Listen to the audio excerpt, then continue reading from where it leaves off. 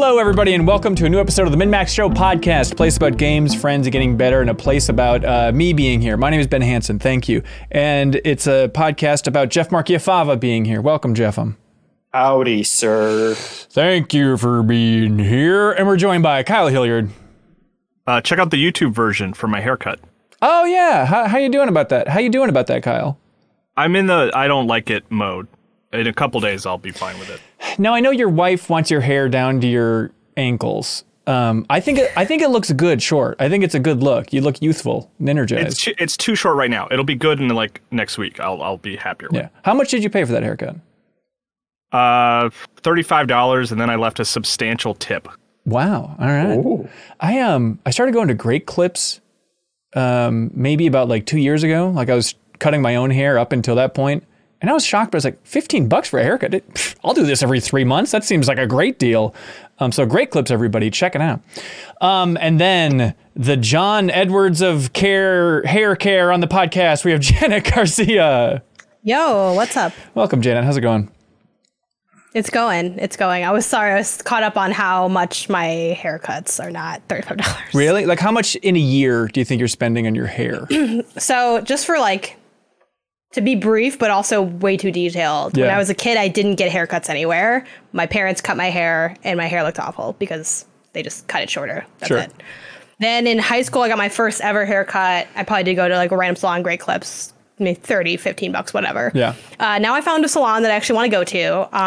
And my haircuts are a lot a month, not a lot whenever I go. I don't know how often I'm going to go. I got one 6 months ago for the first time in the pandemic. Yeah. And that haircut was $135.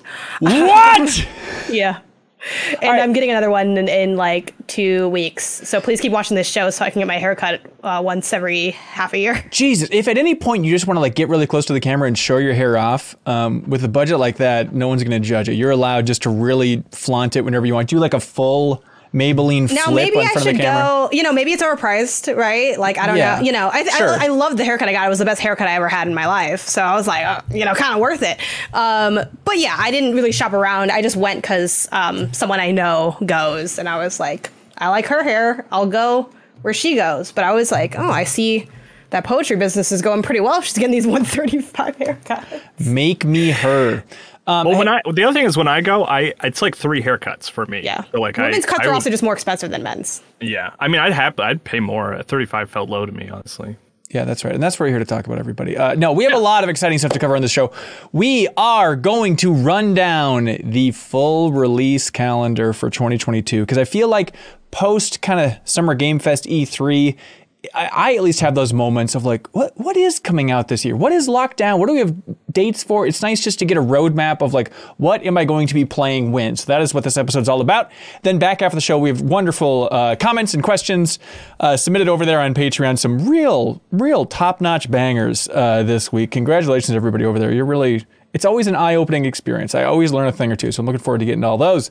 Hanson, has there ever been a bad week, though? There has. You were just like, there has. I don't want to say the exact week because I don't want to insult everybody who submitted questions on this week. But sometimes, here's what I'm doing, Jeff. And this isn't anybody's fault. But as somebody who's read thousands of questions submitted to podcasts at this point in my career, there are certain ones that just come up over and over and over and over again. And there's some weeks where it's like 50% of that stack, it's just ones that like, we answered this 6 months ago. We answered this 2 months ago. We answered this 3 years ago. How do you not remember us answering this in 2015 back at Game Informer? Come on, what's wrong with everybody?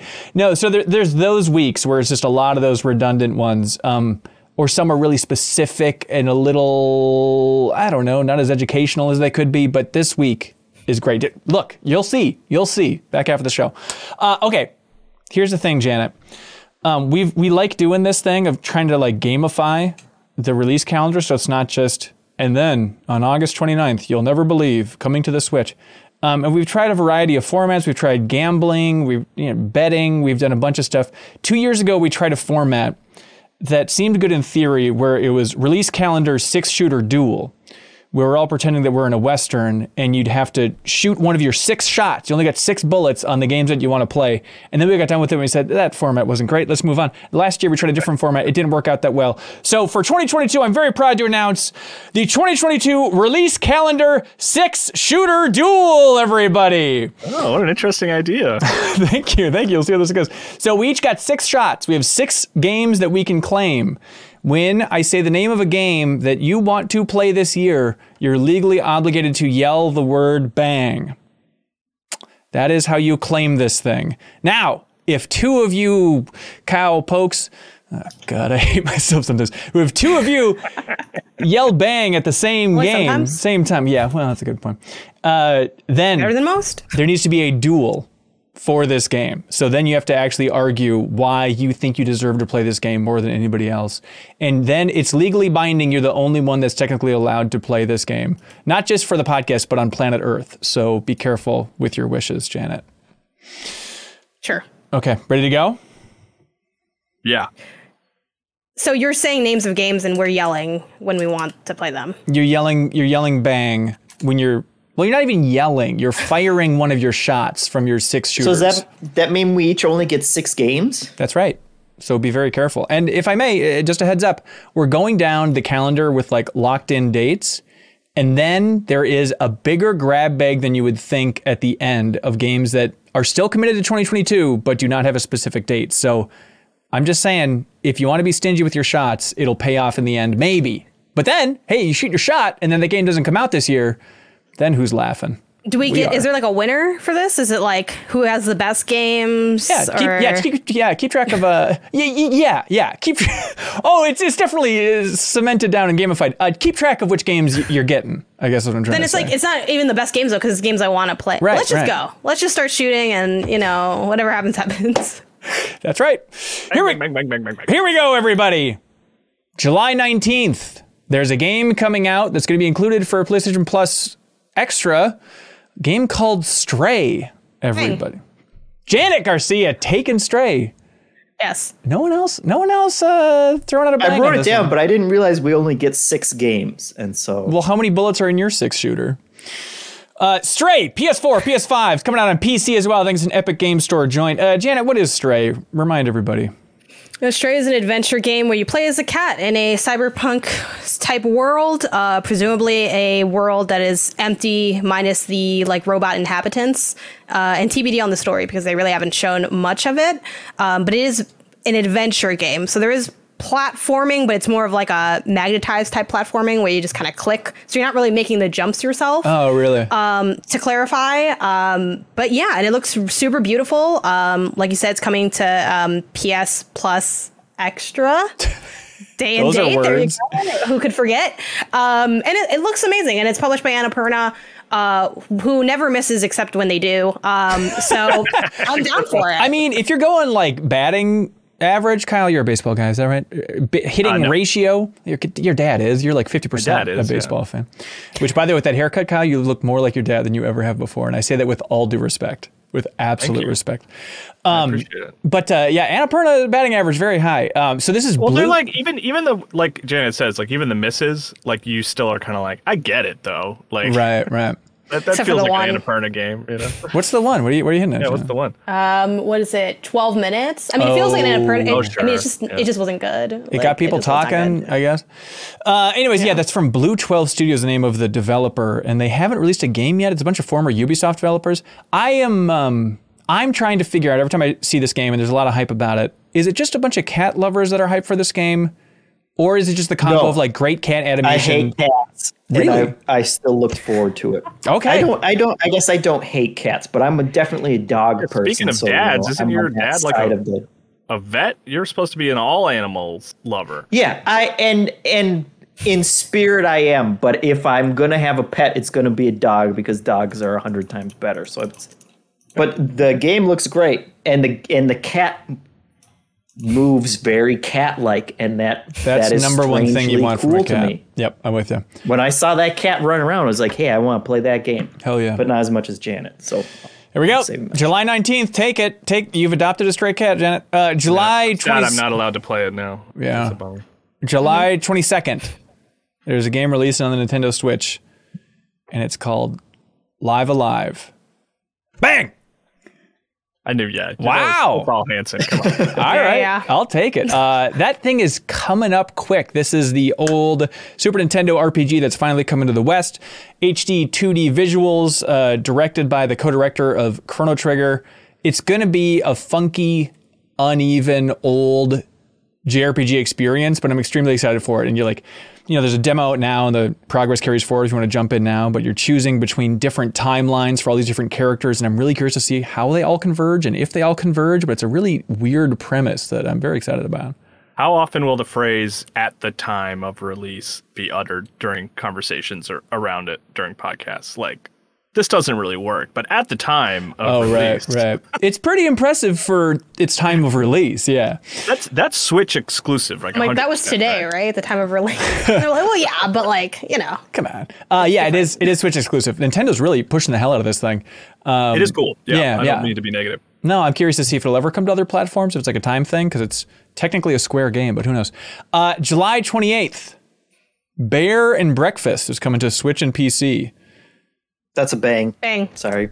Oh, hang come on, Janet. Ladies and gentlemen. See, this is how it works. I just sat back for the cat game and now double crossed. Yeah. Hanson, he's got you got the whole song too? Yeah, we're going to I think you beat me to it. It doesn't matter. It doesn't matter first. All right, Janet, why are you excited for Bear and Breakfast?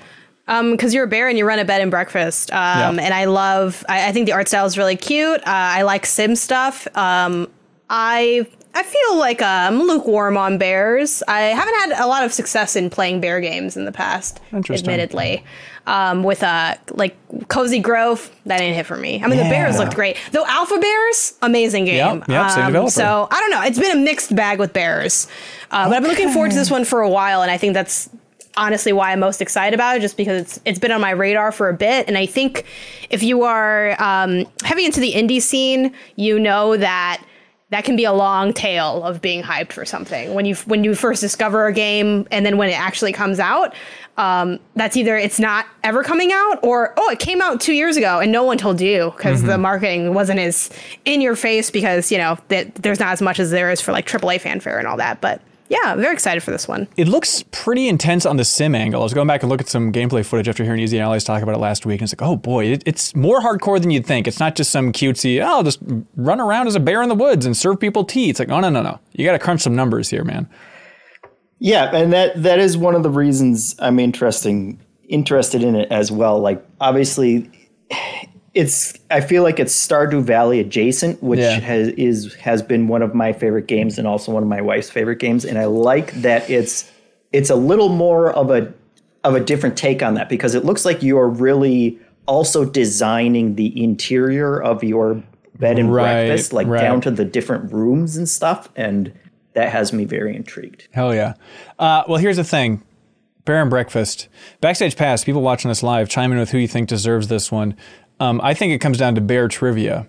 So I have some bear trivia here. One of the factoids I have as a cool fact about bears is that bears are big, strong, and fast. So this trivia is pretty detailed. I don't know if that's true, though.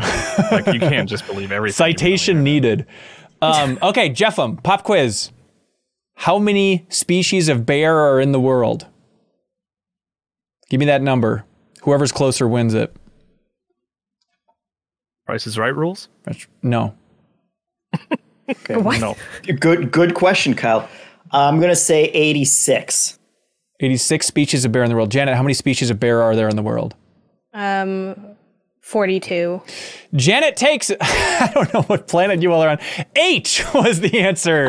8. So Janet is taking Bear and Breakfast. Unbelievable. Remember to write these down. All right, July 29th. I love the random change that now games. We're doing trivia instead of making our case for games. Well, look, I don't want to spoil anything. We spent 7 minutes on Bear and Breakfast. We have 1 million games to get through, so we got to roll. We can't debate all these things in depth. All right, July 29th, Xenoblade Chronicles 3. Hanson, you're not shooting this thing? There's a lot of games this year, Kyle. I love Xenoblade Chronicles 1. I'm not going to shoot it, but I'm like basically the equivalent of like, in Ghostbusters, like sliding the trap across the floor. I'm going to slide just the case for Xenoblade Chronicles 3 all the way over to Seattle so Kelsey Lewin can play this game. Enjoy. August 9th, we have 2 Point Campus. 2 Point Hospital successor coming out on everything known to man. And looks fine. Well, man. Okay, it seems cute. Solid. Yep, seems cute. August 11th, Cult of the Lamb. No bang, but I will say I wasted my shots. I shouldn't have shot Bear and Breakfast. So no comment. Unbelievable. Yeah. I forget. Does Janet get her bullet back? How does that work? Yeah, you do. It's like real. It's like real duels. Didn't I win? So well, Janet won it. Yeah, Jeffem gets his bullet back. Oh, yeah. He just has to pry it out of Janet's leg or whatever's happening with a. You can give it to me, Janet, and then you can just take one of these. Take this bear thing. Really? I'm over it now. Friendship with bear over. Wow. Yeah, Cult of the Lamb. You're trying to create a cult. You're a cute little lamb. I think it has one of my favorite things in games, which I've mentioned probably a few times here, is I love the dichotomy between the cute and the violent. And I think Cult of the Lamb definitely scratches that itch for me aesthetically. And I haven't actually not spent any time with it yet, but everyone that I know that has played it is pretty warm on just the combat and the flow. And again, it has a little bit of sim elements with the sort of town building bit. It's like a weird culty dark cloud. Yeah, it's like it's not even town building, it's like cult building, and it's like cult management and then a kind of a roguelike on top of that. So it seemed cool from the little bit that I played. But you can only win it, Janet, if you correctly guess how many species of sheep are in the world. Are all your questions species based? Yes, they are. 11. Don't be naive. What planet are you living on? 2? Of course, there's 10,000 different breeds of domestic sheep, Janet. Come on. I don't know. See, this is why I guess so high on bears. And then I thought that was like, I'm like, that seems like a lot. When Jeffem said that bear number, I'm like, that seems like a lot of bears. I think there's less, but maybe there's not. Maybe there's more than I thought. That's why I was like 40 something or whatever. I don't know. Here's a weird one. August 12th, Marvel's Spider-Man releasing on Steam from Sony. That'll be exciting. One of us shot that. I did a Twitter poll just to be like, hey, you going to pick this up? And it was like the strong majority of people in that poll were like, I'm going to just play it again on Steam. But like it was a pretty slim percentage of people that's like, I've never played it and I'm interested in checking it out. But that is going to find a huge audience on Steam. If you've never played that game, good God, it's so good. August 16th, we have Roller Drome on PlayStation 5, PlayStation 4, and PC. This is from Roll7. It blows my mind that the Ollie developers, Roll7, they're releasing 2 games in 1 year. Ollie World, and then this third-person Tony Hawk with guns, but you're also on roller skates game. I feel like Leo is yelling bang at his computer right now, just repeatedly. That is true. It does seem cool, though. I was watching the trailer again, and I was dreading, like, oh, is this like a multiplayer arena thing? It's like, oh, no, it's just a single-player, weird-looking game. It does look like a multiplayer game. Yeah. Which is, I wonder how much that's how much of a marketing, like, uphill situation that is. Right. It is hard to remember that it's a single-player game. Maybe if they reveal more of the story, it wouldn't be less difficult to remember that. Yeah. But Roller Drome's the name of that one. August 18th, we have... Bang. Is that loud? We have Cursed to Golf. Yes. Wow, you knew that was coming. To Golf. I did. All right. I did my homework. Very impressive. By the way, thanks to Game Informer for having a great release calendar. If you go to GameInformer.com/2022. And also just click around and click on a bunch of ads and help them out. But Jeff, what is Cursed to Golf? Cursed to Golf is a side-scrolling roguelite, but with golf mechanics. Hell yeah. Yeah, that's pretty much the only thing I know about it. It's like it's an old school style of golf game, which reminds me of Super Stickman Golf, which I used to play a ton of on mobile. But somehow they've turned it into a roguelike with a bunch of death traps and stuff like that. And I always enjoy too much like retro style golf games. Yeah. What was Golf Story? Was it Golf Story? Yes, was the last one in all those kind of side-scrolling games. So one that I can play forever because it's a roguelike as well. It sounds right up my alley. There we go. Also, August 18th, there's a game coming out just on Switch called RPG Time: The Legend of Wright. I'm tempted. Kyle, I don't know if you remember this trailer. It has, it's weird because it's coming out earlier, but it kind of has Plucky Squire energy, where it's like an RPG, but all taking place in a book, and it just looks really creative and different. Also, they made a Will Wright reference in the latest trailer, of course, but RPG Time, The Legend of Wright looks great. My finger's on the trigger. I'll let you all know that. August 19th, coming out on everything. Madden NFL 23.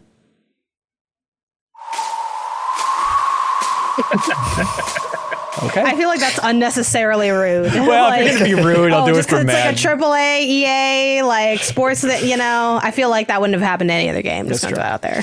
August 23rd, there's a game coming out called Midnight Fight Express. Coming out on PS4, Xbox One, Switch, and PC. Small team. It looks like an interesting brawler. The writer of Destiny 2 is working on it. It seems cool. Okay. August 23rd. We got Saints Row. Bang. Yeah, I'll bang it too on that one. Ooh, interesting. Kyle, Saints Row. Don't be lewd. I know. I'm sorry, Kyle. What's the deal, Kyle? Why are you looking forward to Saints Row?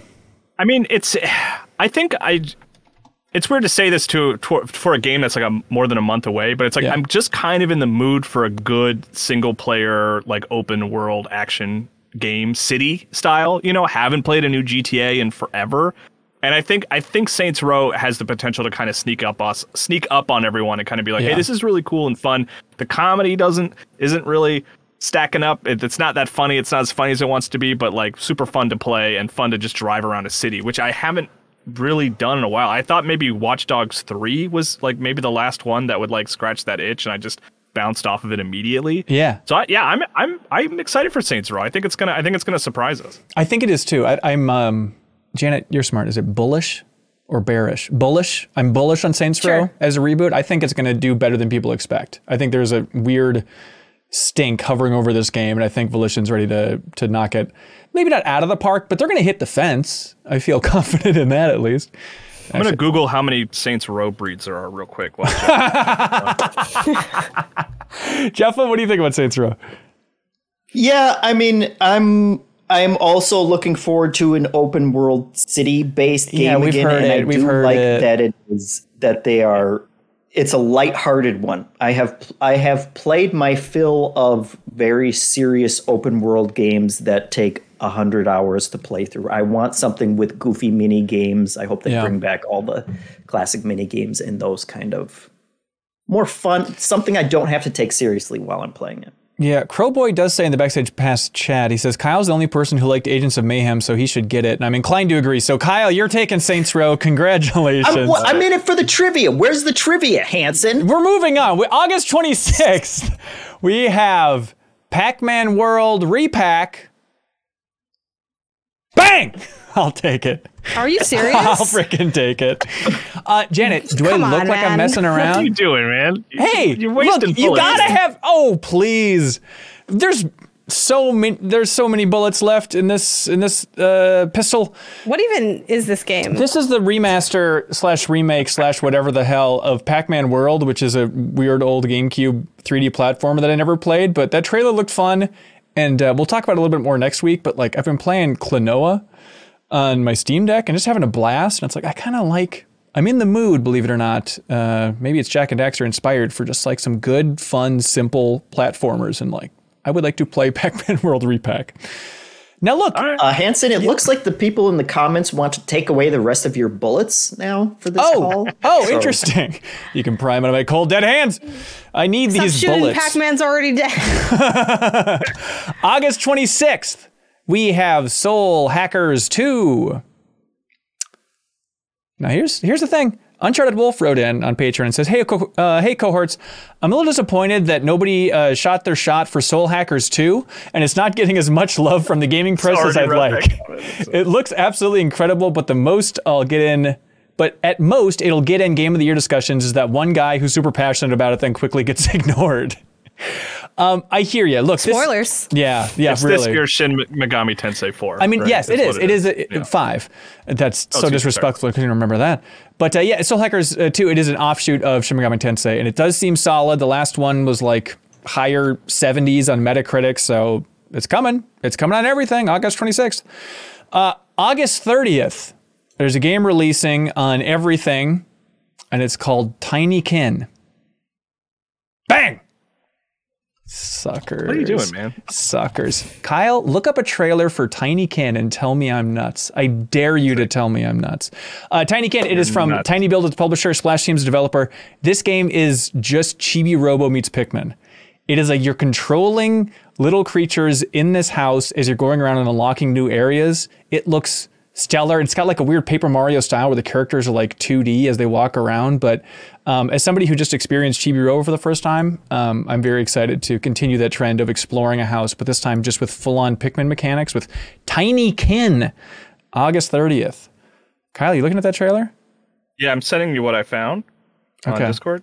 Okay, great. Well, I can't really open it without throwing everything off. Well, you don't have to. You can just read the URL. Yeah, it's Walmart. There's a reusable douche kit. Yeah, that's right. That's what happened when I Googled tiny. I think it autocorrected to Tiny Kit. No. It's a reusable douche kit. Sometimes we like to throw like things that are available at Walmart in this list just to try and spice it up a little bit. So August 30th, everybody head to Walmart, please. This Tinykin game does look cool. I remember it now. It's the Pikmin kind of one, right? Yeah. That's right.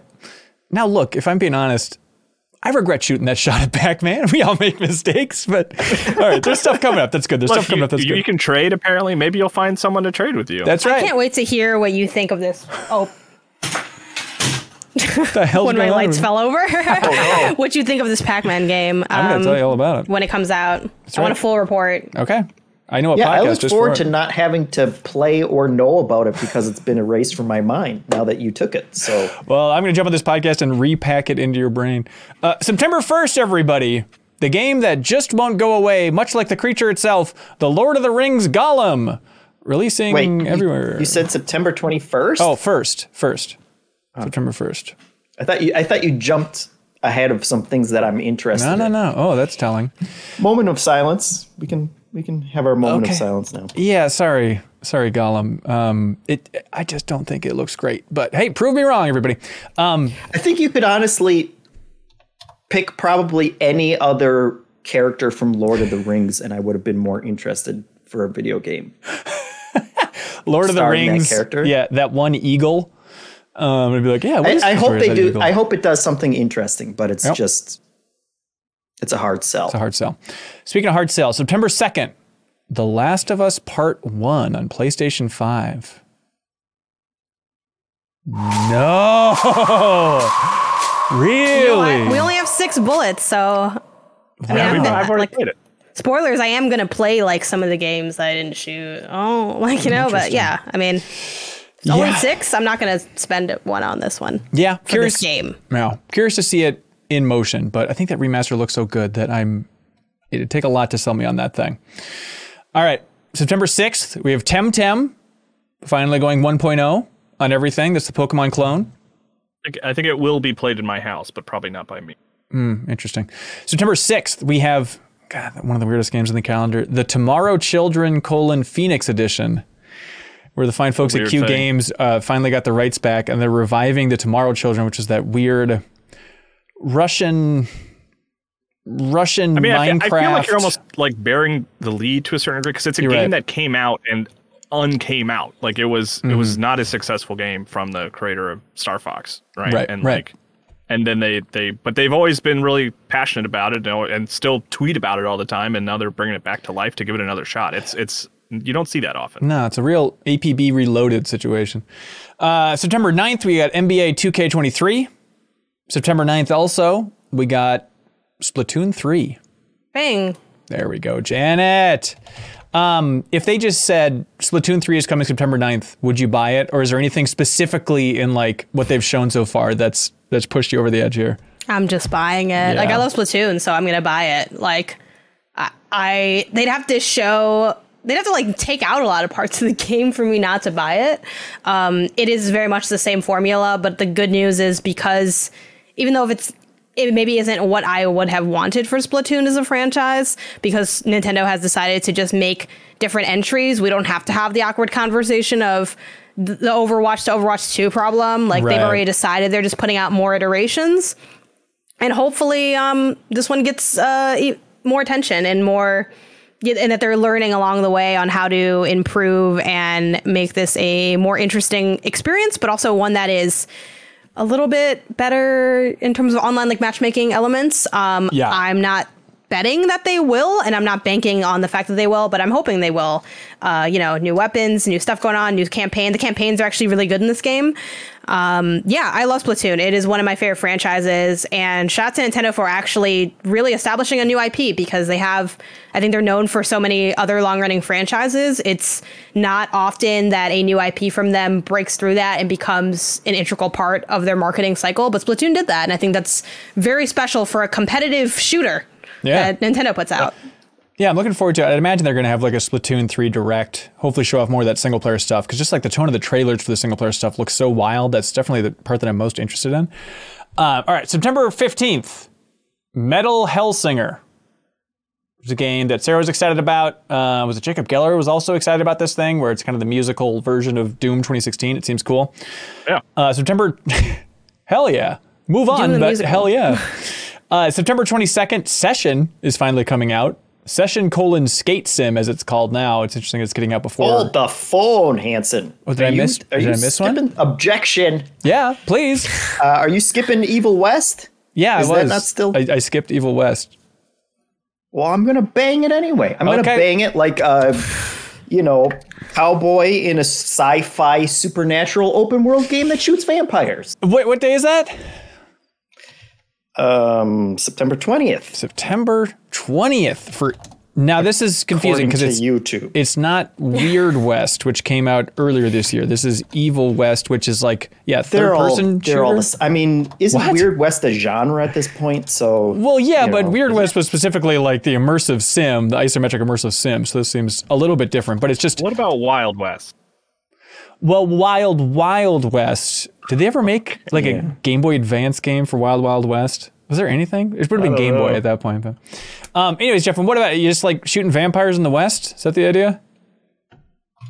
Well, we all know how much I love starting Western games. That's right, of course. But yeah, I like when shooters do something that's different, and a game set in the Wild West where you're shooting like a bunch of really weird looking monsters with weird weapons and almost like arcane style weird abilities and things like that's intriguing enough to me to take a shot on it. Yeah, it kind of looks like Dark Watch, that old High Moon game, if you remember that. It kind of has that vibe. Which I like those. There we go. So. September 22nd, the game that if I quizzed everybody, they would insist is not a real thing. The Diofield Chronicle from Square. If you remember that strategy RPG that everybody thought was going to be Final Fantasy Tactics, but no, they said this game is called The Diofield Chronicle, coming out on everything, September 22nd. If you enjoyed, what was the other game that came out early this year from Square that was also strategy based that people forgot about quickly? Triangle Strategy. Yeah, if you enjoyed Triangle Strategy, look no further. You can have 2 in 1 year. September 29th, Valkyrie Elysium, coming out on PlayStation 5, PlayStation 4. Honorary Joe Juba bullet for that one. That's right. The invisible ghost shot of Joe Juba. Also, this seems like a bad idea. Same day, they're releasing Valkyrie Profile Lenneth, which is a remake of the first Valkyrie Profile that was on Vita or PSP. I think PSP. But they're releasing that the same day. It's like, shouldn't you release it like 2 months ahead of time to try and gain hype for your new Valkyrie Profile game? But I'm not going to tell Square what to do. All right, October 4th. Very curious about this. Overwatch 2, October 4th. Good. May I remind you, ladies and gentlemen, this is 2016's unquestionable game of the year. This is a sequel. Although yes, re-released, Hanson, is the point you're making. Well, I say that I have not touched the game. Well, it is. You're not wrong, though. We all know it. It is stunning. I mean, it was my second favorite game of 2016. I loved it so much, that first game, but it is going to take a lot to get me into Overwatch 2. Like maybe if all my friends are playing it and they love it. But other than that, I'm really curious to see how that rolls out there. Okay, sorry, Overwatch 2. October 7th, Marvel's Midnight Suns.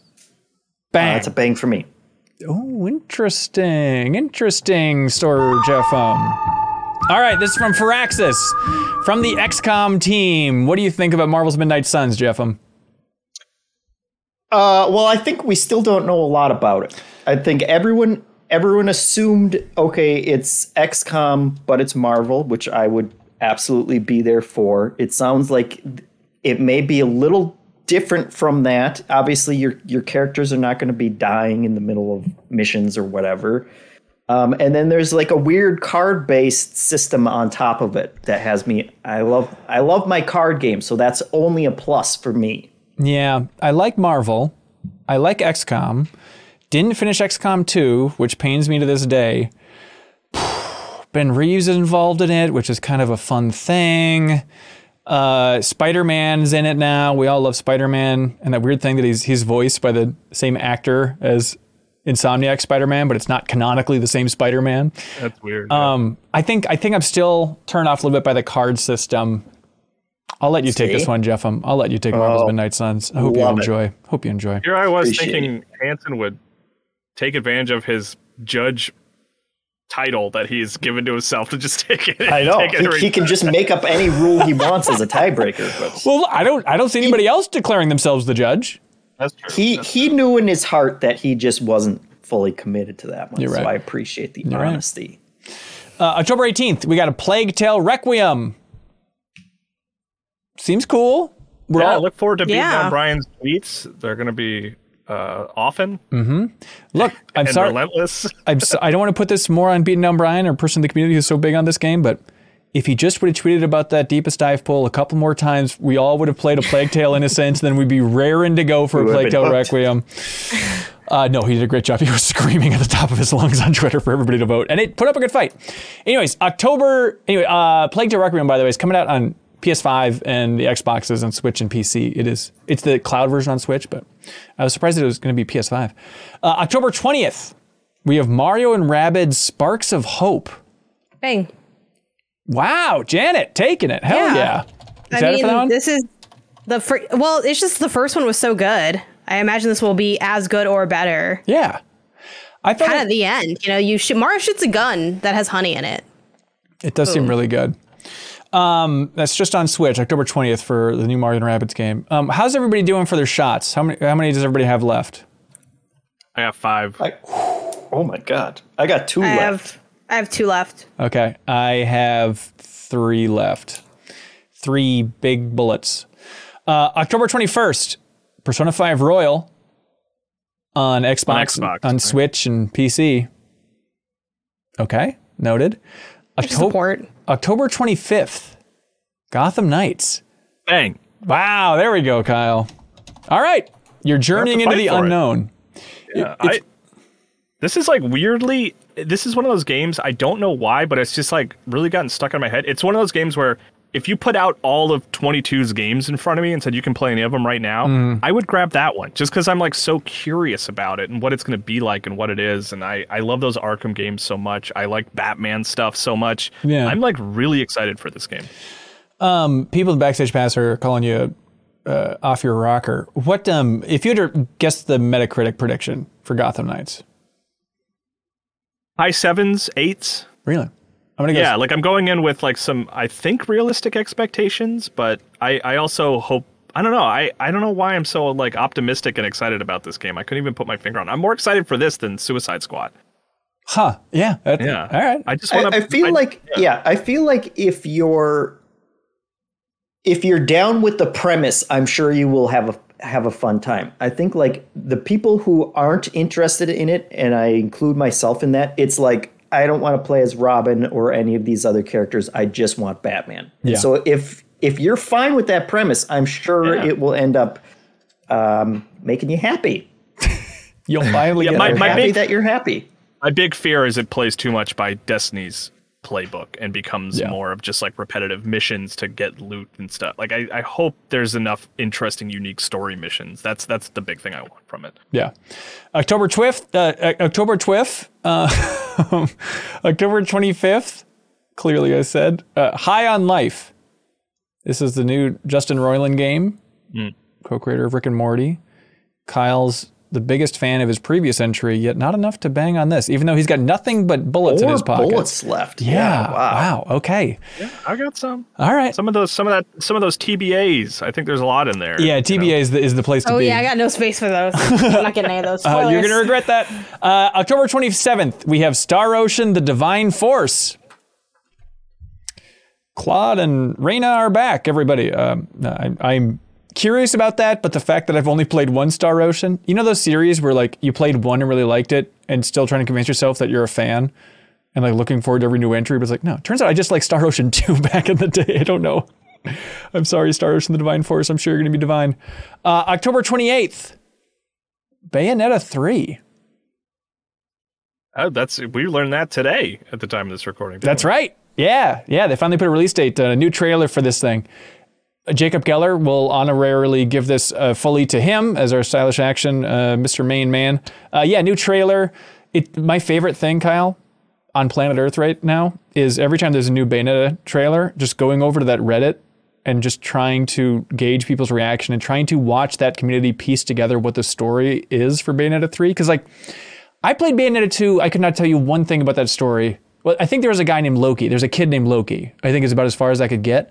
He wore a vest, I think, right? Like a sleeveless vest. It could be. I think he may have been in a city next to a fountain at some point. Outside of that. Sounds right. But that community is like, they're just tying themselves in knots, being like, I don't understand the timeline of Bayonetta 3. Is it like multiple dimensions? But then they say somewhere that there's a virtual coven in this game. So it's like, so does that mean that the other Bayonetta is like a virtual version of Bayonetta? It seems very messy, but I think folks are quite hyped. There's a new character they revealed this week, Viola, who's a new playable witch, and she has like a grappling hook and stuff. So there's cool stuff. But I feel like Bayonetta 3, it's like, just put it in people's hands. People are sick of even looking at those trailers. It's like, that is a game to play, not watch. October 28th, Call of Duty Modern Warfare 2.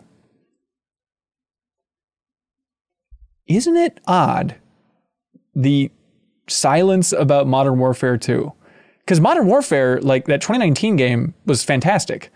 And so it's so bizarre that this is the follow-up from Infinity Ward, and just, is it still, do you think, falling into that case of press being like, Activision, I don't really want to go out of my way to talk about their games? We're going on, like, I feel like a decade now, which is like weird to say, but it's like Call of Duty fatigue is just like always, it's just consistent. It's just like always there. But I mean, if they took 2 or 3 years off, I think I would be excited to revisit Call of Duty, but somehow that yearly cadence just makes me, I'm not interested. I think the multiplayer space is so much more competitive now than I think it used to be in terms of shooters. Yeah, it's a tough one. And I feel like they have talked about it more. I've heard more about Modern Warfare 2 than I certainly did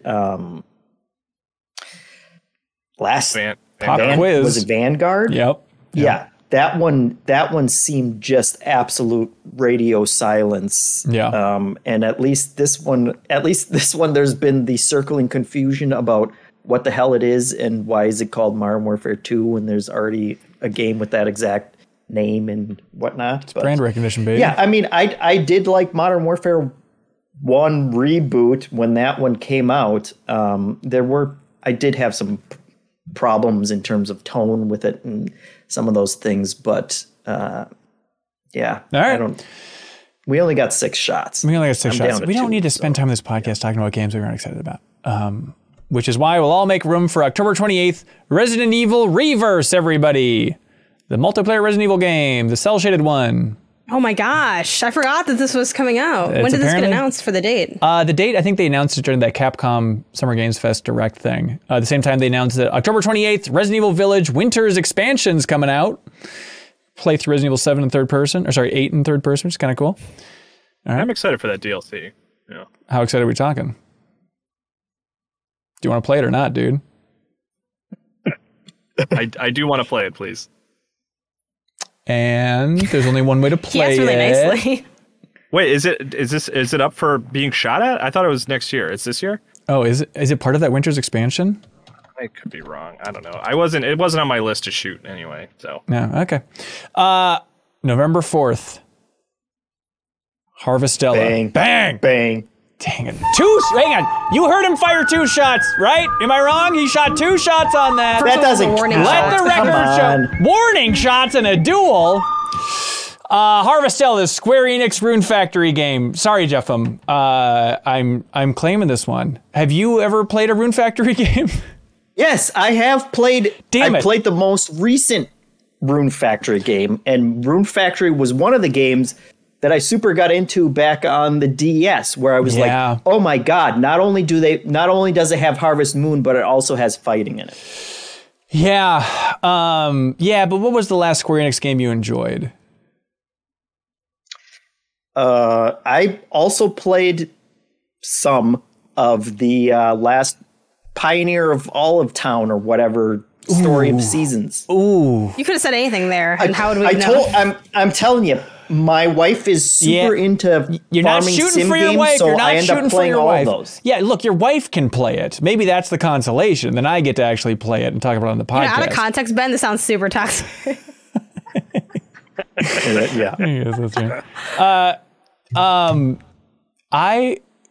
Jeff, I want to play this game. I want to play Harvestella. Does the chat have to decide? How's that This is work? like, Ben, that was like the weakest pitch I've ever heard. That was a non-existent pitch. I mean, guys, he has to play Pac-Man, so maybe we should help him. Oh, that's interesting. He dug his own grave. We told him that was done when he was shooting it. No one he was tried to convince squeezing his himself finger that on he that wanted one. to play Pac-Man. I do want to play Pac-Man World Repack. I do want to play it. All right, Jeff, I'll let you take Harvestella, but I'm not pleased about it. Like the replayability on I only got Pac-Man one more Repacked shot, so it's huge. Yeah, okay, one more shot for you. I have 3 shots still. Janet, where are you at? 2. Okay, Kyle, what do you got? 4. God damn. All right, November 8th. Skull and Bones. Jeff did the reaction stream. Let's just move on to November 9th. This is going to be the big one. No. I don't know if you watched Jeff's reaction stream, but he was rubbing dollar bills against his computer monitor while watching Ubisoft The balloons. I will say I watched the big gameplay presentation. Like the first half, when they're kind of outlining what the game is for Skull and Bones. Like, I'm kind of into that idea of just like, okay, let's go around, let's slowly build up our ship, let's customize it. It seems kind of fun. You can actually walk around inside your ship now with the big Ubisoft relaunch of what this thing is. And then it was specifically the UI and the gameplay that was just like, I think I'm out. It's just so busy. It seems like such a mess. Yeah. I mean, it was when they started that presentation, like they obviously knew exactly what fans had wanted to hear, which I'm sure, the feedback for the past 5 years or whatever was like, I want to get off the ship and I want to pirate RPG and do other stuff. And so they certainly led with that, which got me excited. And then the rest of it was like, okay, how much are you actually getting off that ship? Like, right. Did they just put in the bare minimum to say that you can now do these things, but it's mostly still just ship combat, which that's the game they wanted to make, so God bless them. But yeah, it seems like it's just kind of people in the chat backstage are saying it's kind of the hub area, like your town. Yeah, you can get off the ship, but I don't know if you're going to be like exploring islands and stuff, which seems like the fun part of being a pirate. No, there was one shot where you were getting coconuts from an island, and they just kind of pulled up the ship, and then the ship just kind of bumped and the tree kind of wavered and the coconuts fell off, and that's how you were gathering your resources. And it's like, I don't think you're getting off that ship too much. Yeah. November 9th, God of War Ragnarok. Bam! Bang. Ooh, hang on, we got 3 bangs here? Bang from Janet, not from Jeffem. I thought that would be one from Jeffem. Interesting. So this is like... I know how much everybody... I have to play for work. Yeah. That's interesting play. I get to play for fun, so that's my pitch right out of the gate. And my pitch is that I'm going to have the most fun playing the new God of War. My follow-up pitch is that... it's no Pac-Man. We don't need to besmirch each other's picks here, Jeff. Let's see. When was the original God of War? When did that come out? 2005? I've been on this journey since 2005. I've played every entry. I love the story. I love the series. Even Ascension? Yeah. I started replaying it like 6 or 7 months ago. I played the mobile game. He didn't finish it. My argument is that, I'm a latecomer to God of War. Yeah. I actively disliked God of War. I thought I was like, this is not for me. And then God of War 2018 turned me around so hard and now has me sprinting after this. I'm chasing after the truck that is God of War Ragnarok, ready to bite onto that fender because I'm so into this. And I would argue that's more powerful because I'm not pot committed to the franchise. I'm red hot based on this one entry. No. I'm way more emotionally invested because I know Kratos' life before he had his son. I know everything. You know, it's a much more full story for me. Kratos. Exactly. Yeah, I'm excited about this because 2018 was cool. I am doing the re-review, so I'm gonna start 2018 from scratch and kind of dig into that in a few months. For content purposes, admittedly. But yeah, you know, and I also have played since like, I don't know if I got it exactly when it came out because I also got consoles late, but I've been playing since the first entry. I haven't played all of them though. I didn't play Ascension, but I did play Chains of Olympus. I've been a longtime fan of God of War, and that's my pitch for the game. I'm also the only one on a PlayStation podcast here, but yeah, we could. Kind of funny, isn't special? We could start a PlayStation podcast tomorrow if we really want to. We're not going to though, Ben. We have no bandwidth for what we would do. We should call it PPS. I love you. That's good. That's good. That's a great name for something on the internet. Oh wait, hold on. This is we're not fully declaring it at this point, but odds are damn high we're going to take the deepest dive into God of War Ragnarok. So I'm going to have to read all those comments. In general, granted, is by trade, but I am like more heavily into PlayStation than anyone here. So, hey Jeff, how about this? How about you quiz us on Scandinavian mythology? And then how about you quiz us on God of War lore? Or Scandinavian mythology, whichever you like. Here's a question: what happened at the end of Ascension? That would be a great question. No one on Earth knows that, Kyle. Shut up. I don't know if I know it either, honestly. Okay, Jeff, help us settle it. Choose whatever trivia you want. We can do it. I don't even know where to begin. Come on. So many thoughts running through his head right now. Okay, let's see. I'm going to type in obscure God of War trivia. Okay. Oh no. Okay. I've set myself up for failure. World's biggest fan. Time to come out of the shadows. Here we go, Kyle. Bob Buell suggests whoever gives the best boy impression. Solid. Okay. We'll let Jeffem choose. However you want to settle this, Jeffem. Yeah, just pick somebody. Doesn't have to be trivia. Ooh, did anybody beat the Valkyries in God of War 2018? I did not finish all of them. I think I did the first 3. Interesting.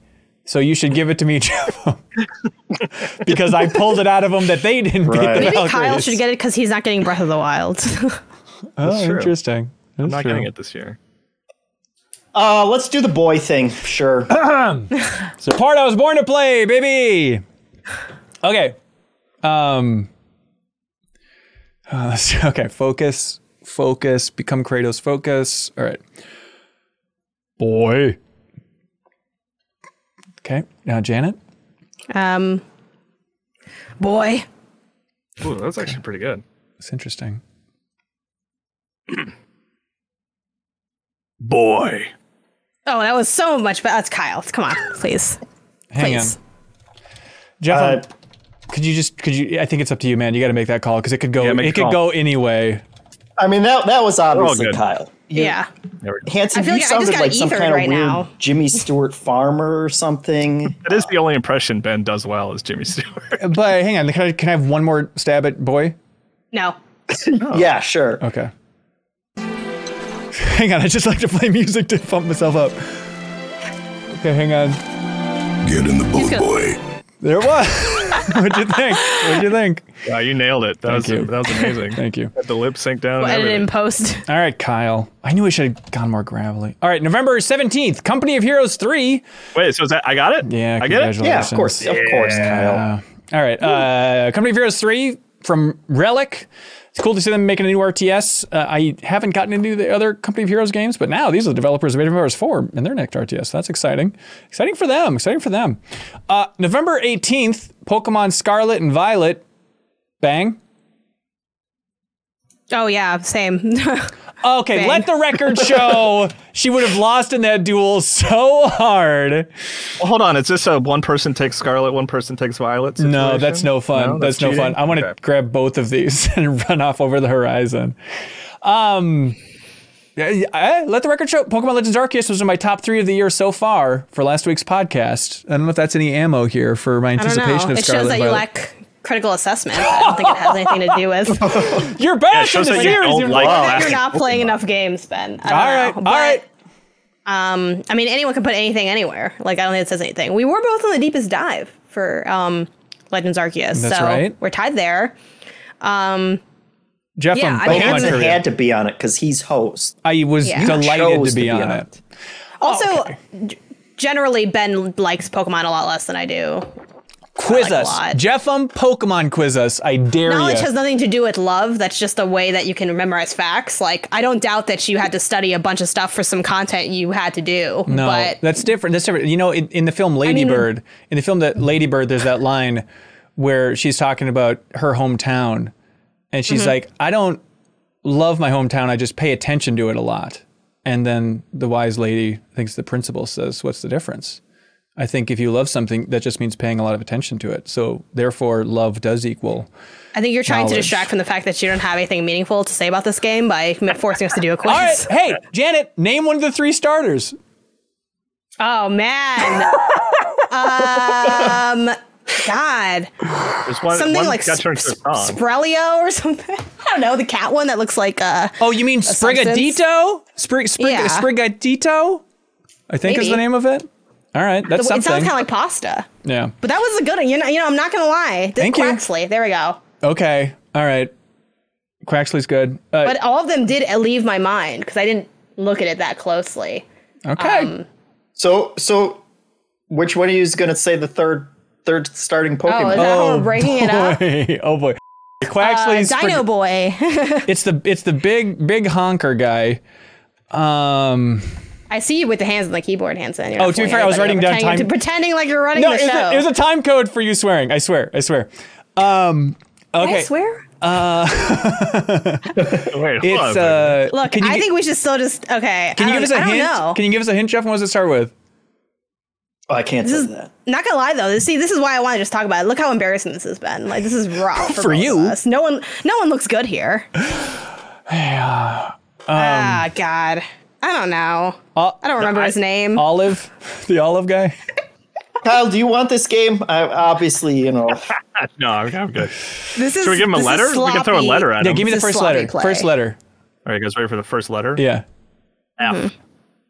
Oh, I got it. Fukuro. Fuecoco. Fusero. Fuecoco. It's I think Fuecoco. Fuecoco. Yeah. But Janet was close and faster. I debate faster. Is it? Hang on. I got it. Does that not stand for anything? Came out of her mouth faster than you. I got 2 of the 3. With a hint.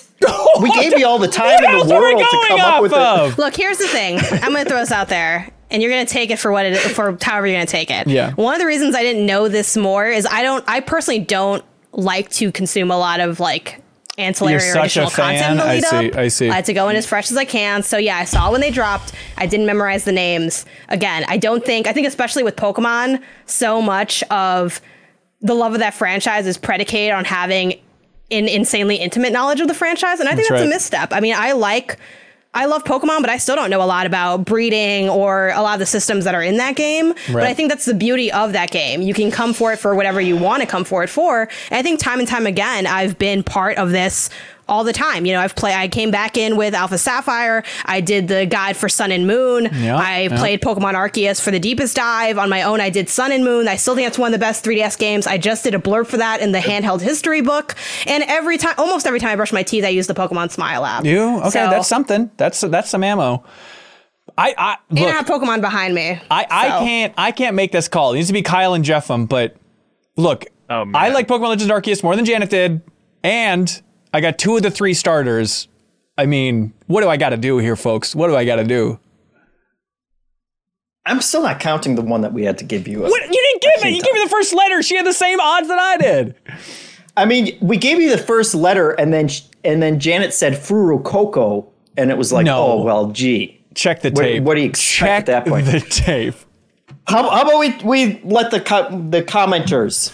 This is a democracy. This is how Min-Max works. For us to do the poker just throw out Hanson or Janet. It's a little different every time. No. Yeah. Okay, you're right. Backstage passers, Janet or Hanson, who gets Pokemon Scarlet and Violet? Just we got. Crowboy's leading Janet based on the Pokemon Smile app, which is pretty good. Oh, what is it? It's a Janet landslide.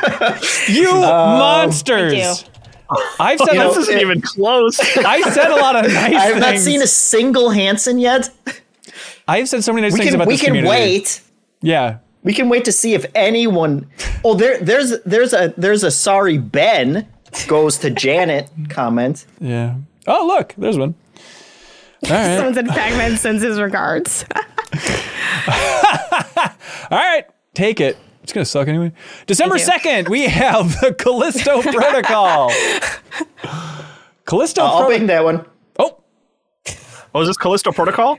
He didn't even Do we bother need to listening. say it that way? Didn't even bother. No. I can't think of another way to say it.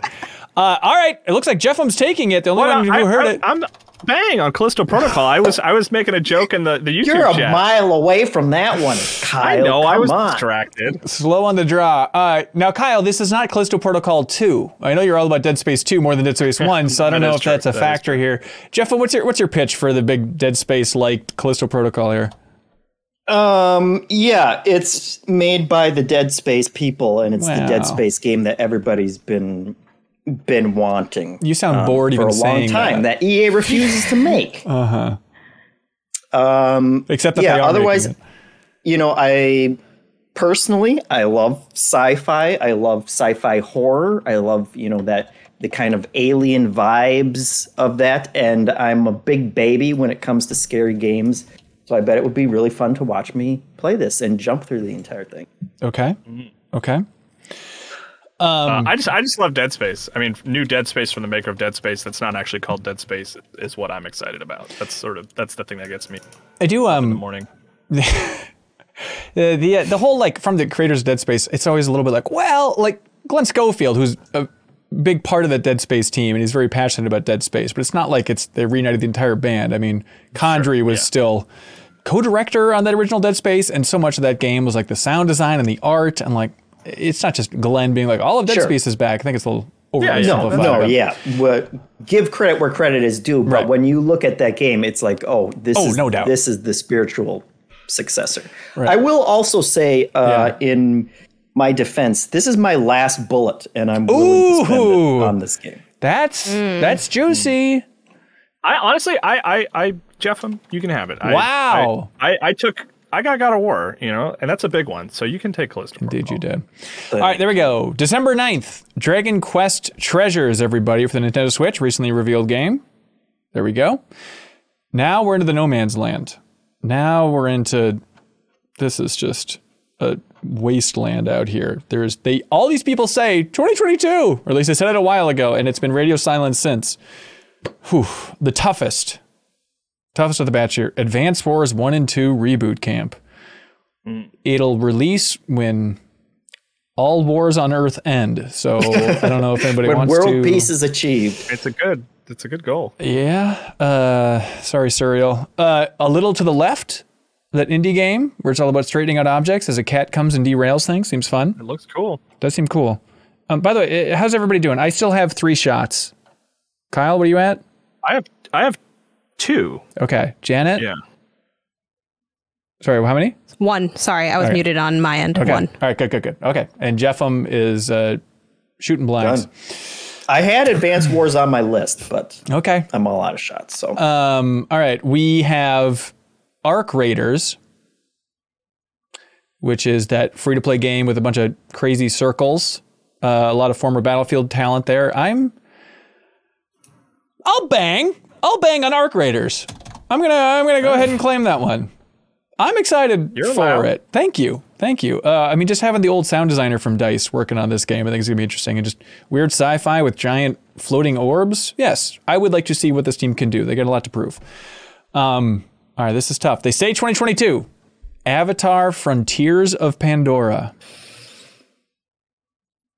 A game I won't shoot, but will stand up for and say I think will be cool when it comes out. This is from the Division developers.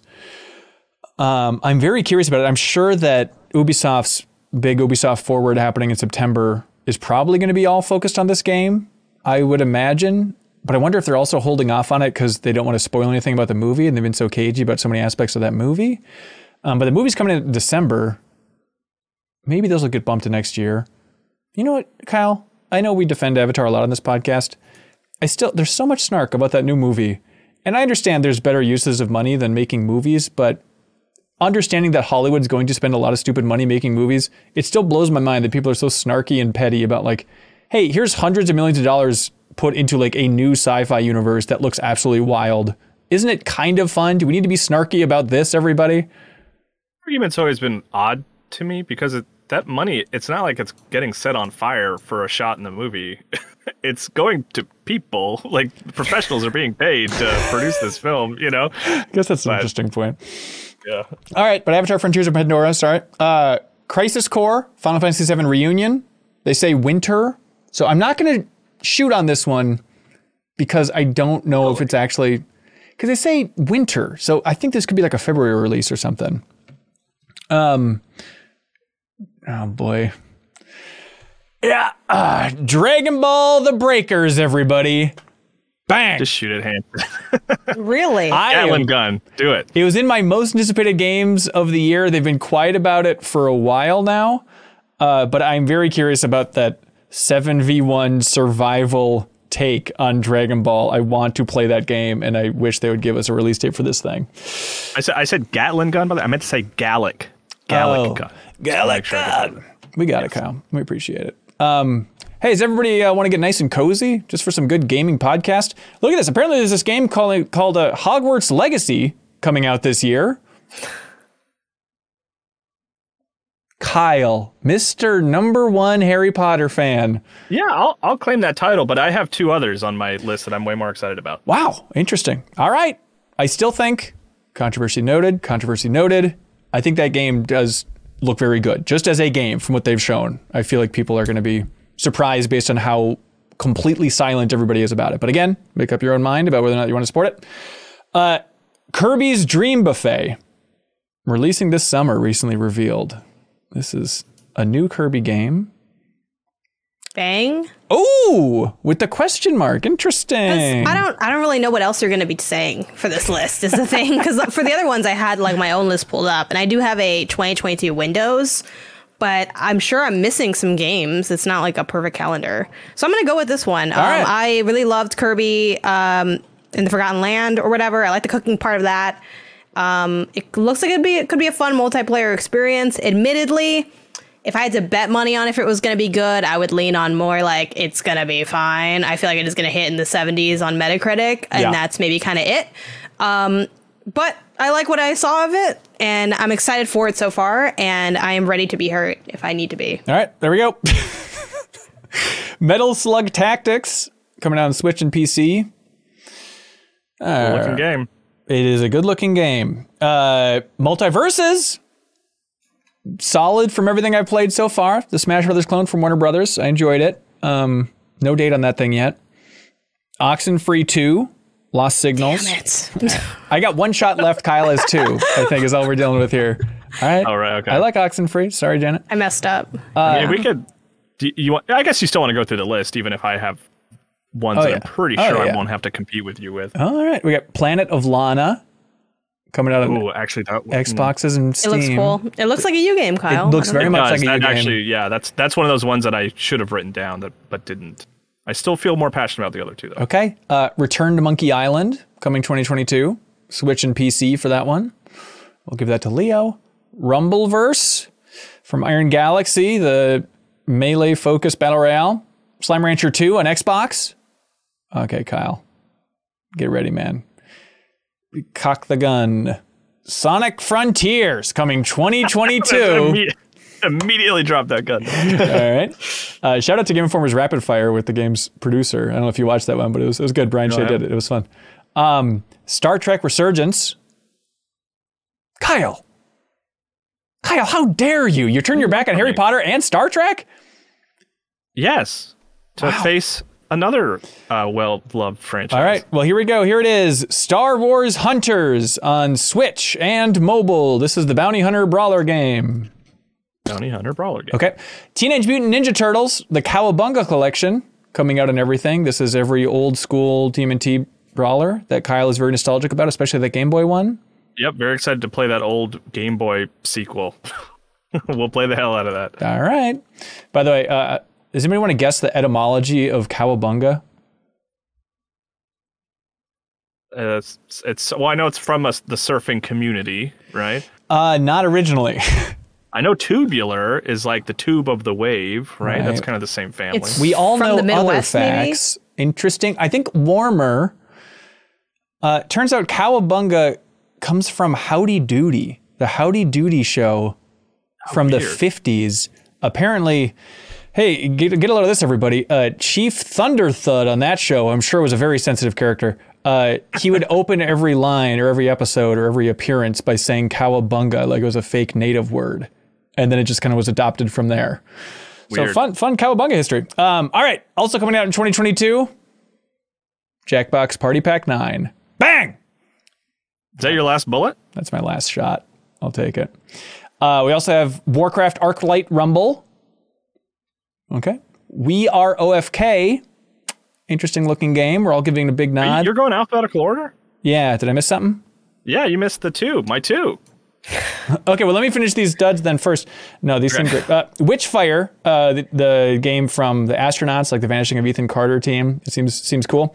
Then WrestleQuest, which is that turn-based JRPG-inspired game all about wrestling where they got like Jake the Snake in it and stuff. Seems more interesting than you would think at first glance. Yeah, which ones did I skip, Kyle? Which ones did I miss? Now I'm doing that thing where I'm Googling to make sure that it's okay. Forspoken? Somerville. Oh, is that 2022?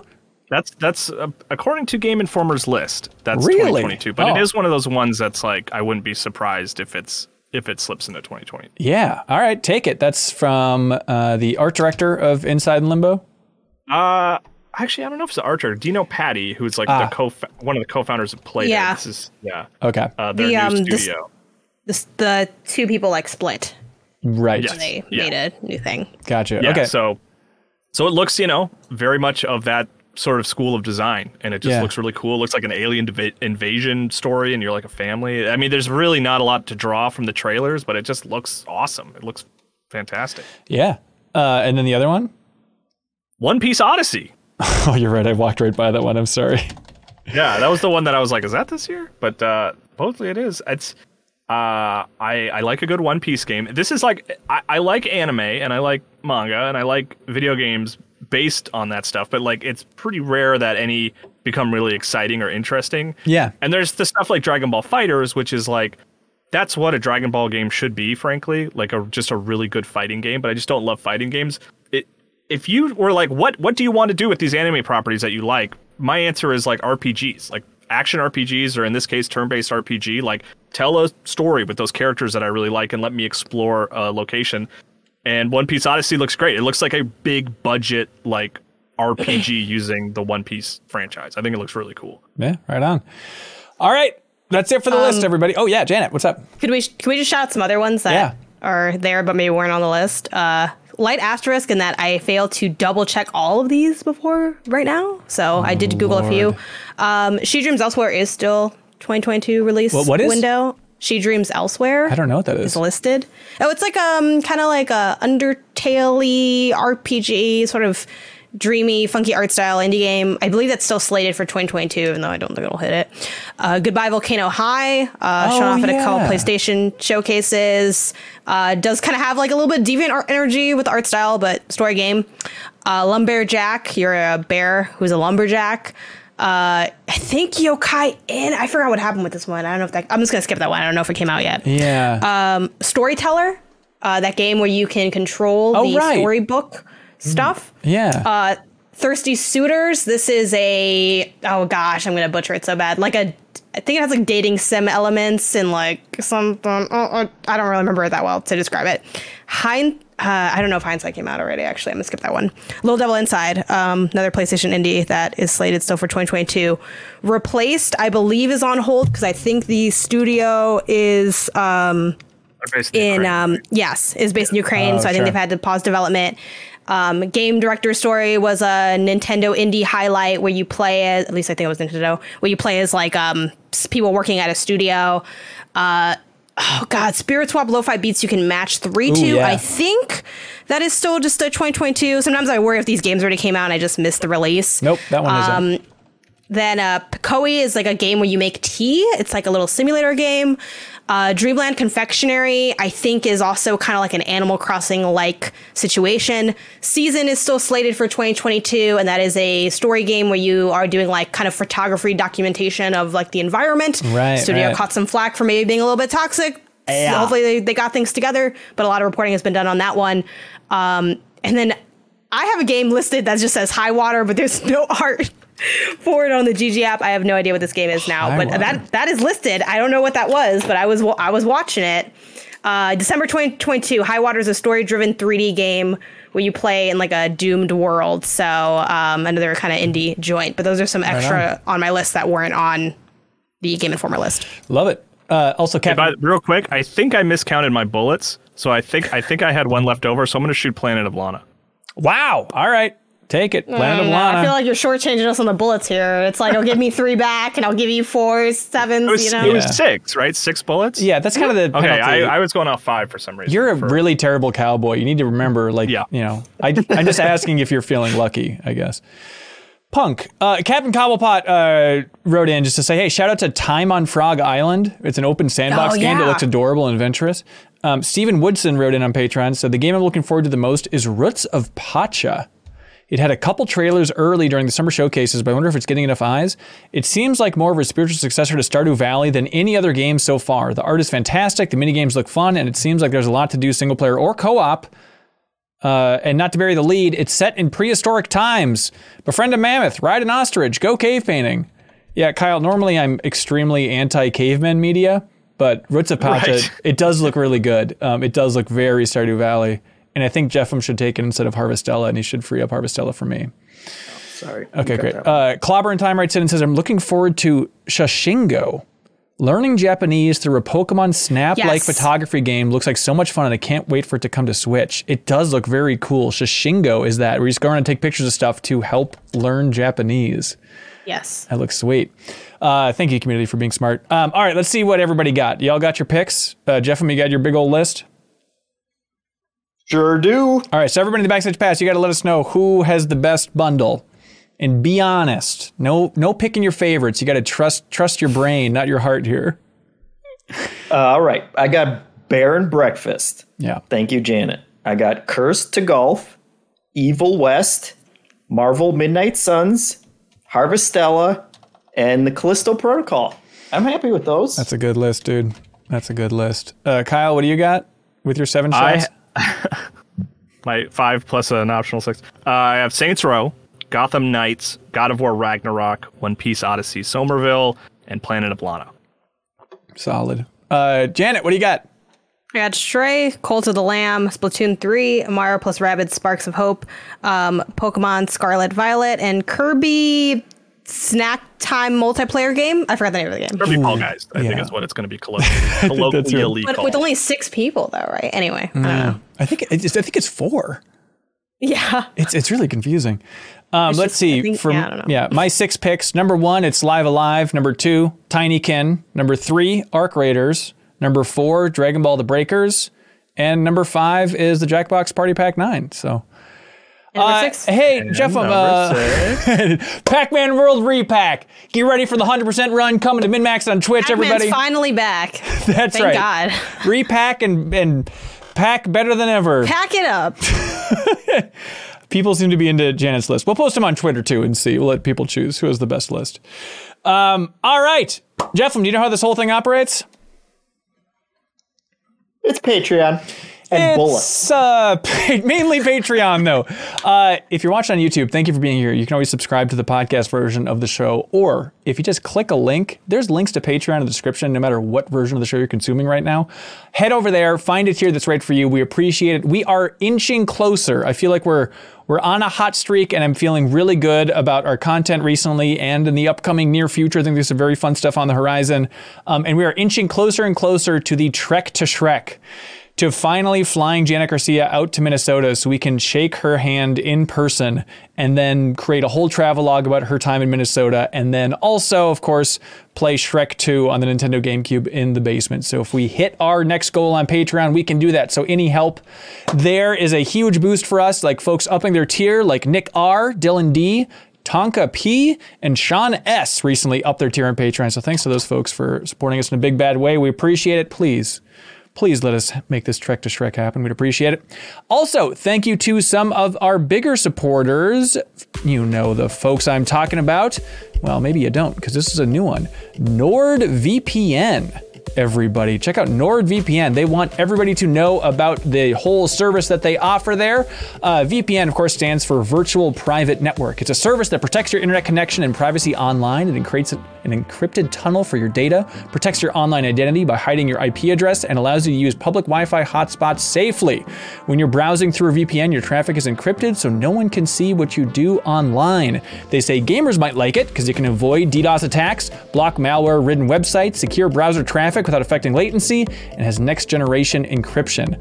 Kyle, NordVPN, if you go there and use this, you can also access content from around the globe. Like, you know that annoying thing of like, what do you mean that great show is only on Netflix in England? Why isn't it here? Or I want to watch more Japanese content on Netflix, but I can't. With NordVPN, you can, because it's literally as easy as you go in there, make that account, and then you can just click where on the globe you want to access the internet from. And so you can unlock a bunch of new shows, which seems like it's up your alley, Kyle. Yeah, that's a cool thing. That's a cool thing. I think Akira is on Netflix and other places. There we go. You can grab your exclusive NordVPN deal by going to nordvpn.com/minmax with 2 N's. There's a link below for all this fun stuff to get a huge discount off your NordVPN plan, plus free threat protection, plus 1 additional month free. It's completely risk-free with Nord's 30-day money-back guarantee. So the URL, nordvpn.com/minmax, promo code MINMAX, everybody. Check it out. Kyle Silva says, you got Nord. That's when you know you're in the big leagues for podcasting now. Hey, we're happy they reached out. Also, thanks to our dear friends, of course, at I Am 8-Bit. They want everybody to know about Escape Academy, which is out this week. Escape Academy is a new video game. It's a school where promising students train to become the ultimate escapists. You can play over a dozen masterfully handcrafted rooms designed by experienced experts in the field of real-life escape rooms. Experience the entirety of Escape Academy alone in single player or through 2-player cooperative play. It's available in local or online split screen. It is out on Game Pass day 1, but also on PS4, PS5, PC, and it's on Steam, so on the Epic Games Store. Kyle, we'll talk about it more next week, but you're enjoying your time with Escape Academy? Yeah, no, I finished it. I like it. Okay, so even if we weren't promoting it on the podcast, you give it a thumbs up? Yes, I would. Good co-op. It's kind of like It Takes Two thing, where it's like there's not a lot of split screen couch co-op games that are interesting and unique, and this might be one of them. There we go. Escape Academy, everybody. And you can go to I Am 8-Bit. It's a wonderful online store. You can use the promo code CORNMONTH. CORNMONTH. One word, everybody, of course, for 10% off of everything in the store that's under $100. So help support them because they support us in a big way. And one of the ways they support us is by shipping out a prize each and every week to whoever has our favorite question submitted over on Patreon. So this week, whoever's the best question wins Disco Elysium, the vinyl soundtrack, everybody. So look for that. And thanks to I Am 8-Bit for supporting us in a big bad way. Oh, and Crowboy says I Am 8-Bit has the Stray vinyl as well. Yeah, whenever there's some, I Am 8-Bit's just cool. They have everything cool. Check out that store. Everything cool in gaming, I Am 8-Bit seems to be very on top of. Let's see. Drake Heinhorst says, hey, if you could guarantee a sequel from your favorite gaming IP that is a 7 out of 10, or a sequel to an IP you don't care about, but it's 10 out of 10, what would you choose? 10 out of 10. 10 out of 10 for an IP you don't care about. Yeah. Is this going back to that Saints Row conundrum of what does a 10 out of 10 Saints Row reboot look like? No, I just would rather have there's been a lot of occasions where like a entry in a series that I otherwise didn't care about ended up being like huge. And that's like where you jump in and you end up having a really great sort of like new universe and game, like kind of like you with God of War 2018, you know, right. Like I would rather have a really exciting new experience than like a mediocre experience based on a franchise that I love already. Yeah, I think that's right. I think that checks out.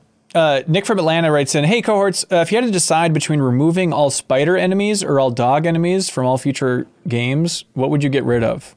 Spider. Dog. Scarier. The dogs. Yeah, I go dogs. My thing is, I don't like fighting dogs in video games. I'm not even like the biggest dog person, but I just always get uncomfortable like in Call of Duty when I have to like grab a dog and like break its neck. I don't want to do that. So it's not like coming from a PETA angle. It's more from just it's tough to aim down to shoot them. Yeah, that's right. Yeah. Okay, got it. Yeah, I think I go he dogs. does play inverted, so you know. Yeah, yuck. That's a whole thing.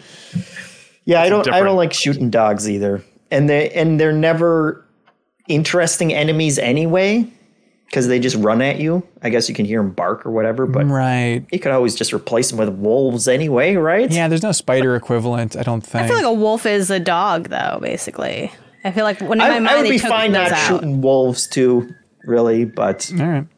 Yeah. Justin Ray writes in, I always get bummed out when I have to shoot dogs in like it is sad, and they make that yelp, and that is sad, but spiders are so much scarier, and spiders also actively stop a lot of people from playing certain games because most games don't have filters the way Grounded does, so I feel like it helps more of the community. Because most people don't like killing the dogs, but they can do it. Some people can't even fight the spiders, so that's true. There you go. Tis true. Justin Ray says, hey, all the Muso games, they're my chicken nugget games. They're basically all the same, the video game equivalent to comfort food, and I eat every entry in the series up. Did we solve this riddle from last week, Janet, about the chicken nugget mystery? No, I have no memory of doing this. I watched the video. Thank you for sending in the timestamps. At least two of you did, which I appreciate. That's not shade. That's genuine. Like, I'm glad that somebody pointed out. I don't know. And I'm like, maybe I'm saying something else. What it sounds like that. No, it's earlier in the show, you talked about... You talked about how stuff on Game Pass, they're like chicken nuggets. Like you'll take a bite here, that's good. You'll snack on something, but you're not going to really finish it. So then later in the show, you fixed this. Thank God, it was driving me crazy, Ben. You could have just Thank you. I'm here to help. Tokyo Game Life writes in and they say, "Dear Kyle, please talk about Elekhead. Thank you." Oh, yeah, Elekhead. It's I guess it's one of those like came out on PC and was generally well liked and recently came to Switch. Yeah. And I played it on Switch and it's like it's just a platformer, sort of pixelated platformer where you're like a little light bulb and the puzzles are like what you can turn on and off based on like what you're touching. And it's just like a really condensed, not super long, great little puzzle game that's very smart without getting obtuse. I really had a good time with it. Like I think I beat it in like 2 sittings and it was just one of those games that I was like, man, this is so smart and cool. And I'm like, and it's such a great experience. I ate all the chicken nuggets for that one. Really? Elekhead is the name of that one. Yeah, it seems like a good one for Steam Deck too. I should probably check it out. Yeah. Danger Zone submits a comment over on Patreon. They say, hey y'all, Gen 9 of Pokemon coming out this year has got me on a Pokemon kick. I've been attempting to complete the Pokedex for Legends Arceus and watching some of the original anime. It got me thinking, why is the Pokemon anime never in the conversation for best video game adaptations? The show has been a long-standing staple along with several movies, but is never brought up when a video game movie is being analyzed or compared. Is it the childish nature of the anime, or has Pokemon just transcended the cultural zeitgeist to the point most people forget Pokemon started as a video game? Yeah, this is a great point. Isn't that amazing? It's so obvious, but when you think about video game adaptations, you're right. No one ever mentions Pokemon, but it is number one. It has to be. Yeah, like you kind of recently I went to bat for the Castlevania show on Netflix, right, where I was like, that's the best video game adaptation ever made, and it's like the idea of Pokemon never even crossed my mind. I feel like it almost stands on its own at this point. Is why I don't think of it. Right? You're right. It is. I think Danger Zone is right. Like it has surpassed it, has transcended it in the cultural zeitgeist that you don't even think about it as an adaptation, but it absolutely is. Yeah, that's good. There we go. Aaron Hurd writes in and says, howdy cohorts. This past week, we've been dealing with ants terrorizing our apartment and getting into our food. One time I was watching the ants move and was fascinated by how they walk in a perfect line, which led me down a massive rabbit hole of YouTube videos and articles about ants and their complicated societal structures, pheromones, and caste systems. I now know a lot about ants and have come away with the conclusion that they have the second most sophisticated societies after humans. And then Dr. Fups replied to this on Patreon and said, "Hey, Aaron, please watch ants do a death march. The chain of ants run in a circle because they follow the pheromones. The ants march like that until they die." So I went down this rabbit hole too. I'm sorry, now I'm really into ants. Yeah, look up ants death march, because it's just like, if ants in a line start going in a circle, it just becomes like this swirling vortex where the ants, because they want to stay together as a group, don't break out of it. And there's just like crazy videos of just like cyclones of ants where they just keep walking until they all eventually die. Anyways, the point is, Aaron says, hey, my question for you is, what is the weirdest rabbit hole you've ever gone down? And why'd you do it? Sorry, we're all Googling ant death Yeah, I'm march. just looking at it's a lot to look at. Can you imagine like being pushed into that? I thought this question was going to be like, how do I get the ants out of my apartment? I don't know. I'm not really a big rabbit hole person. I was thinking just earlier this year, I was like, God, I'm really craving going down a rabbit hole. I wish I was just like really invested in something and just couldn't stop researching it. And then I realized, I'm doing that at the time, but it's something that I didn't even acknowledge was a rabbit hole, but it really was. But earlier this year, I read a book called Disney War, which is a huge book all about the CEO of Disney and running Disney from like the mid 80s to 2000 or so. Specifically, like Michael Eisner is the CEO.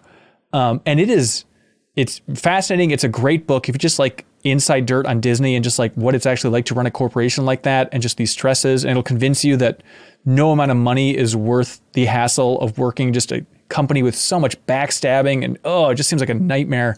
But then I went down a big Michael Eisner rabbit hole and was like watching all of his appearances on Charlie Rose's old talk show, controversy noted.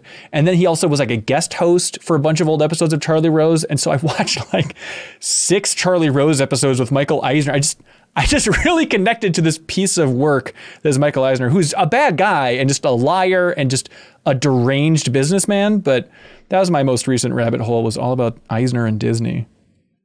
I will weirdly get down these rabbit holes of like animated movies that like are just completely forgotten. And like there was one recently, it's called Rock and Rule from from the early 80s. It came out in like 83, and it's like it had like sort of ties to the heavy metal movies. Like they were working on the heavy metal animated movie, but then they started working on this rock and roll movie, and like I ended up like finding it like on YouTube and like watching the whole thing. It wasn't like a good movie, but the animation was surprisingly good. It was like really good animation, like, but in a sort of uninteresting world and uninteresting story. Huh. I think the last one I saw a YouTube video on fountain pens, and then I started really looking into fountain pens, and then I bought a pack of fountain pens online because normally they're very expensive. Yeah. Which is a big turnoff, but now I guess they're popular enough that there are like a lot of knockoff, like brands of fountain pens that like exactly mirror really high-end fountain pens, but you can get them for cheap on Amazon. So I bought fountain pens, and now I doodle with fountain pens because it's I don't know, because I have no self-control. Whatever Google put or whatever YouTube puts in front of me, I'll watch it and then just do what it tells me to, I guess. I really want one of those pens. Is this a fountain pen? I don't really know what a fountain pen is. What are those pens that have like it kind of looks like a shovel at the end? You know what I'm talking about? Where it's just like a flat. I think that is stuff. Is that a fountain pen? It's kind of like a metal tip that comes up. Yeah. And you fill it. You actually fill it up with ink. They're very satisfying to write with. I understand why people enjoy them, or to just doodle or draw if you're into that kind of stuff. Hell yeah. Matt over there on Patreon says, "Hey everybody, this week I watched the new season of Stranger Things, no spoilers here, and I thoroughly enjoyed the whole thing. However, I kept getting distracted by certain songs and sound bites from the new season that have become viral hits on TikTok and Instagram since it was released. I found that hearing them so much before actually watching the show kind of deflated the scenes where they popped up. I'm not a person who minds plot spoilers, but this managed to take me out of it a few times. Have you found the same thing? Am I being a curmudgeon? Are we looking at a whole new and very specific kind of spoiler? Should I stop scrolling so much? First of all, relax, Matt. You're fine. Just breathe, buddy. But it is interesting. Like, not a specific plot spoiler, but kind of music spoilers because of TikTok. It's a weird idea. Or like lines, right, that become memes and stuff. Like, I definitely, like, if I go back and watch maybe a movie I haven't seen that's like become such a meme generater, I can't watch it and be like, oh, hey, look, it's that thing, you know? Right. Or even movies I have seen, right? Like, you know, go watch Once Upon a Time in Hollywood. And you like, do the point look, thing. there's Leonardo DiCaprio pointing at the TV. And now I'm pointing at him. It is distracting. It is totally distracting. Yeah.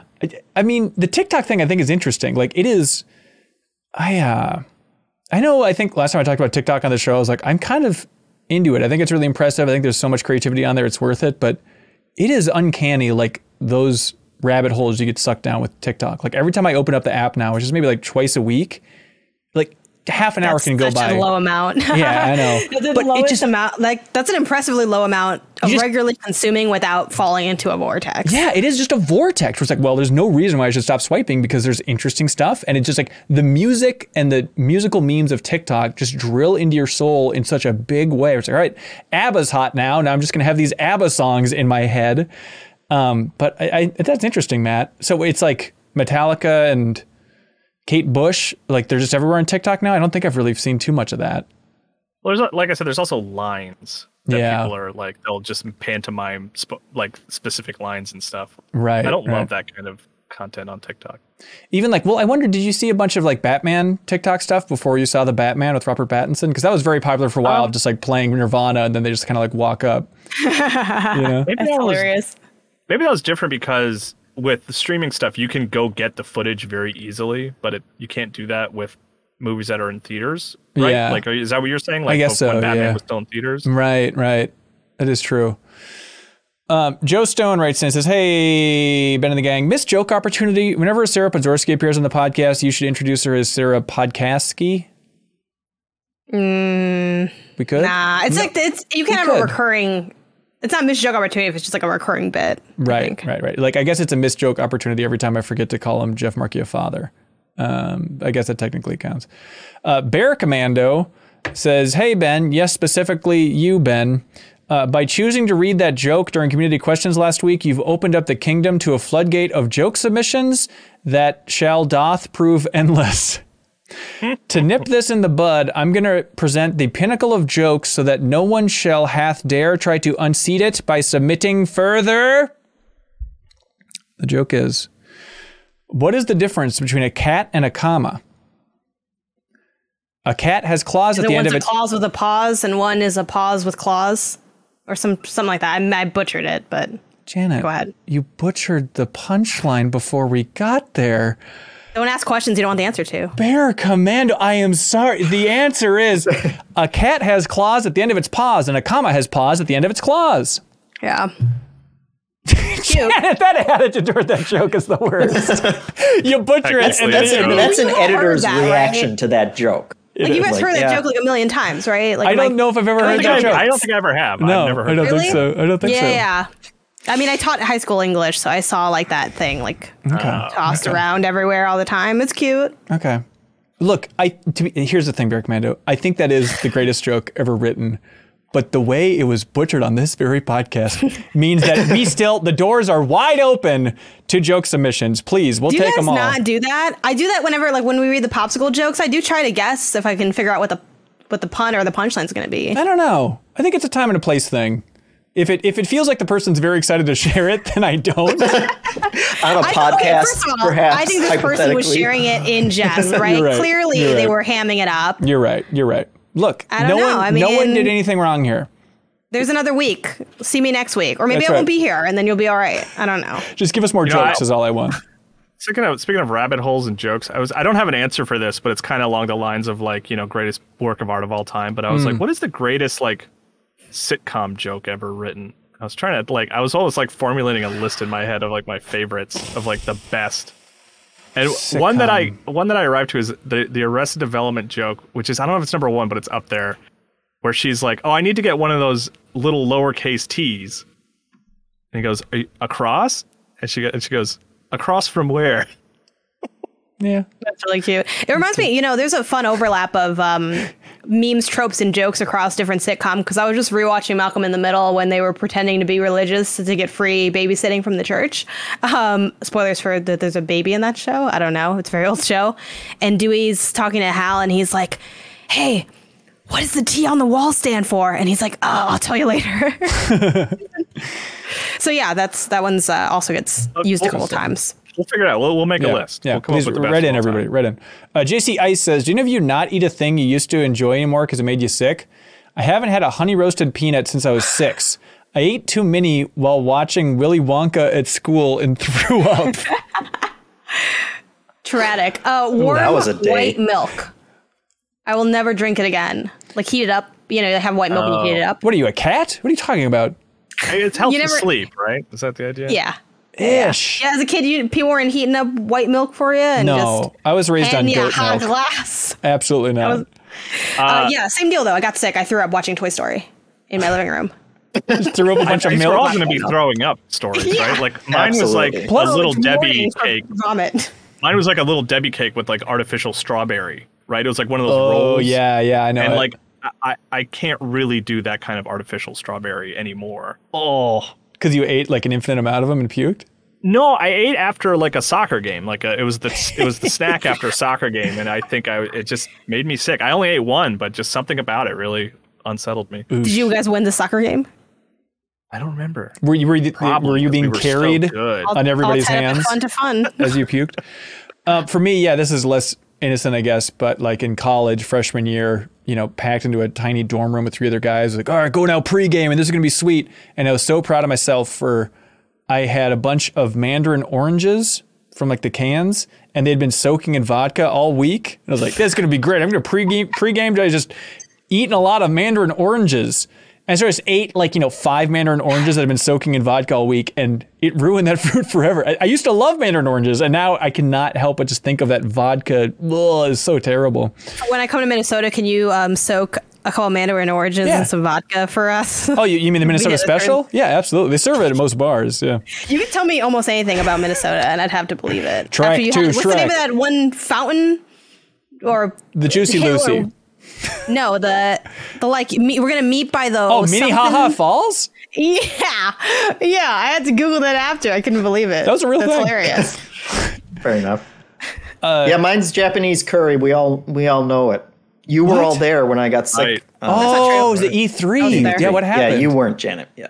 Kind of a recent. Give me a word picture, Jeff, on what happened. Relive the trauma. Yeah, please. It was the first day after, long, full press conference day, and we all wanted to go out. I was already kind of burnt out on Japanese curry from living in Japan and eating it, in like the cafeteria so many times. But I was like, yeah, sure, I'll go because everyone else wanted to go. And I got food poisoning from it. And then also had to go back to appointments the next day after throwing up and diarrheaing all night. Oh, God. Which was super cool. The weird thing about that story was no one else got sick. It's still a mystery. I know. Yeah. It's like what happened to Michael Jordan before that big game. That's right. Well, I know. I just can't tell you. Sean Studstill writes in and says, I've been playing Legend of Dragoon on my PlayStation 3 lately, and I noticed something strange. By the way, Sean, I like what you're doing with your life here. So Sean says, the world map can be loaded from any disk for Legend of Dragoon, but as soon as you enter a specific location, you'll be asked to insert the correct disk. This is weird because most segments of the world map are specific to each disk. I was curious if anyone has an idea of why this is. Weird code solutions, probably. It's just it doesn't work if they don't do it the other way. Somehow, it's just like like Kong 64 requiring the expansion pack, and they could never figure out why it required it, so they just shipped the game with the expansion pack. Wait, what is this? What do you mean? The expansion pack for Donkey Kong 64 came in the box, and there was some interview where someone from Rare was like, for whatever reason, some specific reason we can never figure out, the game wouldn't load without it in there. It didn't need the extra RAM, but it just that hardware had to be in there for the game to work. So we just included it with the game.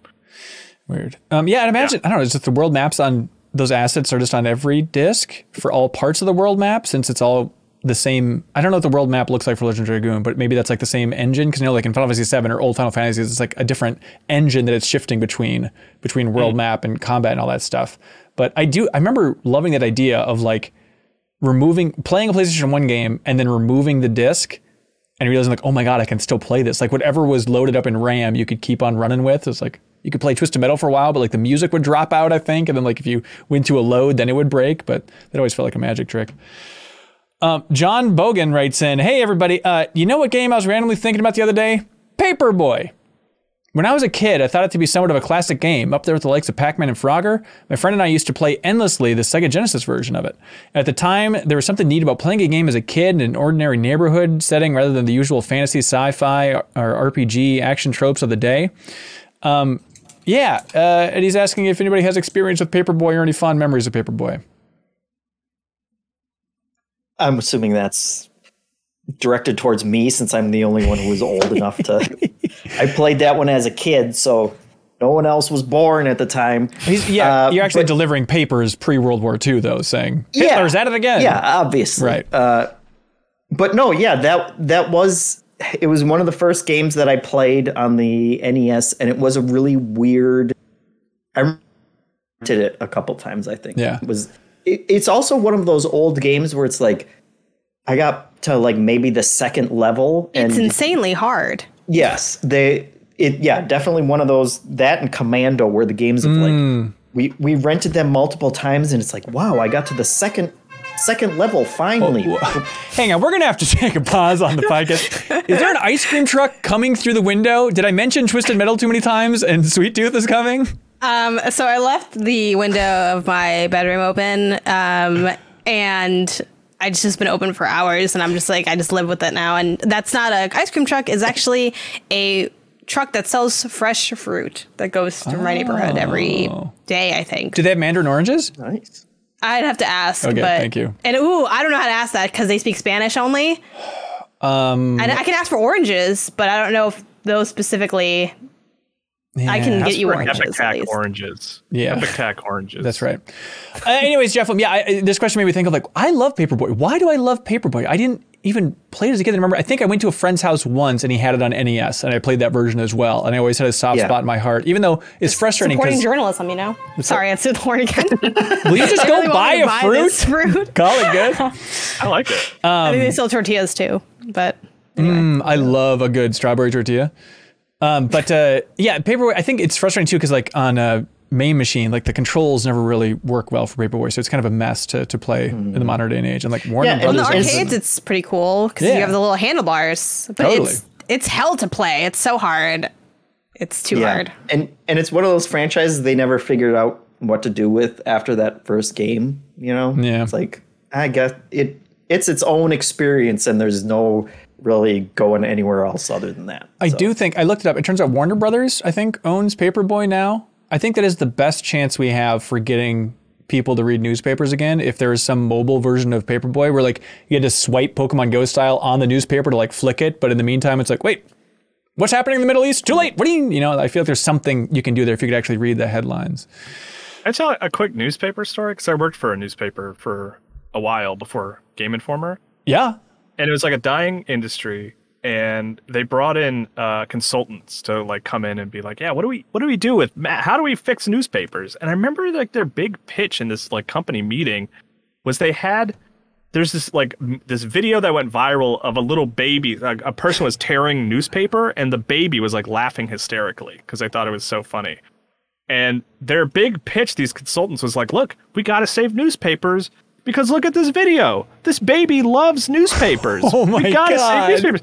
And I was like, looking around. I was like, they're tearing the newspaper. They're ripping it. They're destroying it. And that's the value that you said like we need to save. It was very strange. A very strange meeting. It's still better than NFTs, Kyle. What do you want? Come on. Take it. I actually bought the NFT of that baby ripping up that newspaper, and it's going to be my retirement fund. So please look forward to it. Dustin Davis writes in and says, hey, everybody, what do you get when you cross a joke and a rhetorical question? A comma at the end of a pause and a pause at the end of the comma. Ryan Foshi writes in and says, hey, howdy, Min-Max. Is it just me or is there an inordinate amount of cartoon ducks? Daffy, Donald, Scrooge, Huey, Dewey, Louie. First of all, that's Huey, Dewey, Louie. That's one. Howard, Daisy. No, in the new show, they're very distinct. They have their own personality. But you got Howard, Daisy, Darkwing, the Sitting Ducks. I don't know who that is. The Duck Duck Go mascot, Duck from Little Bear, the Mighty Ducks, the Affleck Duck. What is it about ducks, and why are there so many cartoons of them? Am I the only one who finds this unsettling? Fun to draw, maybe? I mean, you could list just as many dogs and just as many cats, right? Cat, maybe. What's the duck from Garfield and Friends? There's a couple of them. Wade. Normal. No, it's not normal. It's Wade, and he had the miniature version of himself on the inflatable, remember? On his little tummy. Oh, Odie? Nah, that's the other dog. Are you messing with me, listing how many dogs? Ducks! It was the one. It was in the farm. It was like the not necessarily directly related. I actually read a lot of Garfield. Oh, yeah. I did. Like Garfield and Friends, right? Yeah. Yes, right. Garfield and Friends. They were the friends. Yeah, they were the friends. They were all ducks. Yeah, Wade Duck. Right. Yeah, you're right.